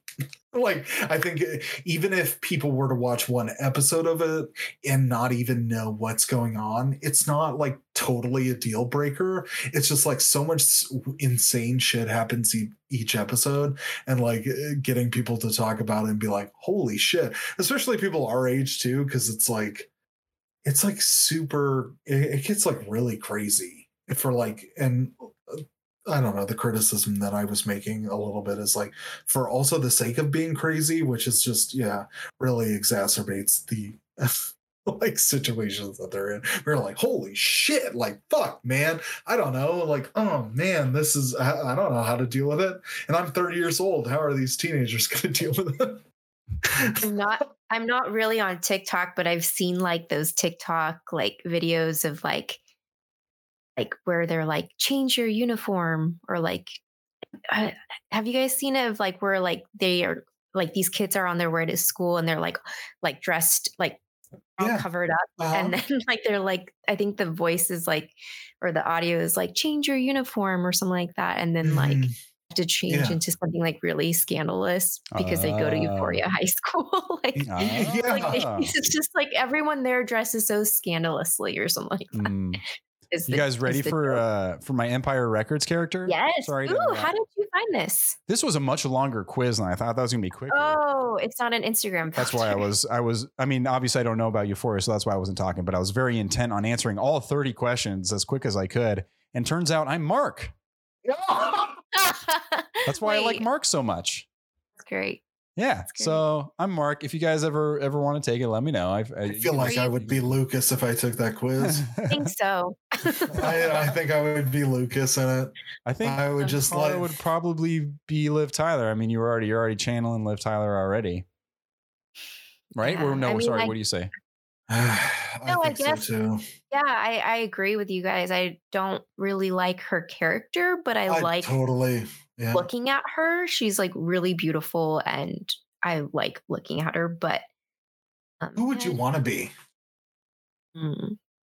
Joe? I mean, your choices really are Renee Zellweger and Robin. Oh, you can pick whoever you want. Oh yeah, you can pick boys too. Go for it. I'd probably say Renee Zellweger. Like, I like what's her name, Deb, a little bit, because I also have that like rebel energy within me where I'm like, fuck the man, but like she's kind of too much. Like, I don't think I'm like down to like myself and like go to extremes, but like there is some like, you know, I keep using the word punk, but like there is some punk energy in me where I'm like, fuck the norm, like fuck the status quo kind of thing. So which is totally Renee. Yeah, and she totally does that in her own way where she's like, I can do whatever I want. And like, I admire that. Yeah, I totally admire that. For sure. But I tend to be more reserved, like Liv Tyler, I guess. I mean, if she's even reserved, but I tend, like, people look at me and they're like, oh, you're like this like cute little girl, but like. But you're a Renee. Oh, I love that. You are such a Renee. Definitely not a Maddie, though. Is that crazy that I said that? I was like Maddie because I think it's hilarious. Like, now I just see a different side to you and I love it. You are a wild child. Oh my God, yeah. All right, guys. Well, let's wrap it up here. It's been so much fun. You can find us on Polarized Pod at Twitter, Polarized Pod on Twitch, polarizedthepod@gmail.com. If you have any thoughts, requests, ideas, different movies that you might think would be good to talk about. And then also please review us on Apple, iTunes, rate and review on there helps us. Other than that, Brandon, is there anything that you would like to share, or should we just talk about Euphoria for another hour? No, because again, that's going to be for our other podcast. But No, you said it. Also, too, follow us on Twitter as well. I need to get into a better habit of posting every time we do stuff, but I would really, we'll be better. Hashtag be better. And no, but yeah, like if you want to connect with us on Twitter, I think that, I'm going to be on there a lot more, I guess is what I'm getting at. So like, if you want to get involved, like talk to us or like reach out or whatever, like follow us on Twitter, Polarize the Pod, right? Polarize Pod on Twitter. Polarize Pod. And then Polarize the Pod at Gmail if you want to send us Correct. a line that way. Either way, we will take it. We're a new and upcoming podcast, and you guys, anyone out there who's listening, we really appreciate you.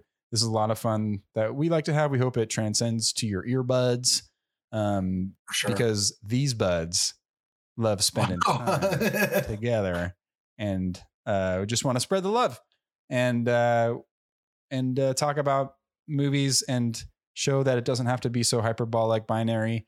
We like this, you hate this. Sometimes it is, but we can do it in a respectful, fun way.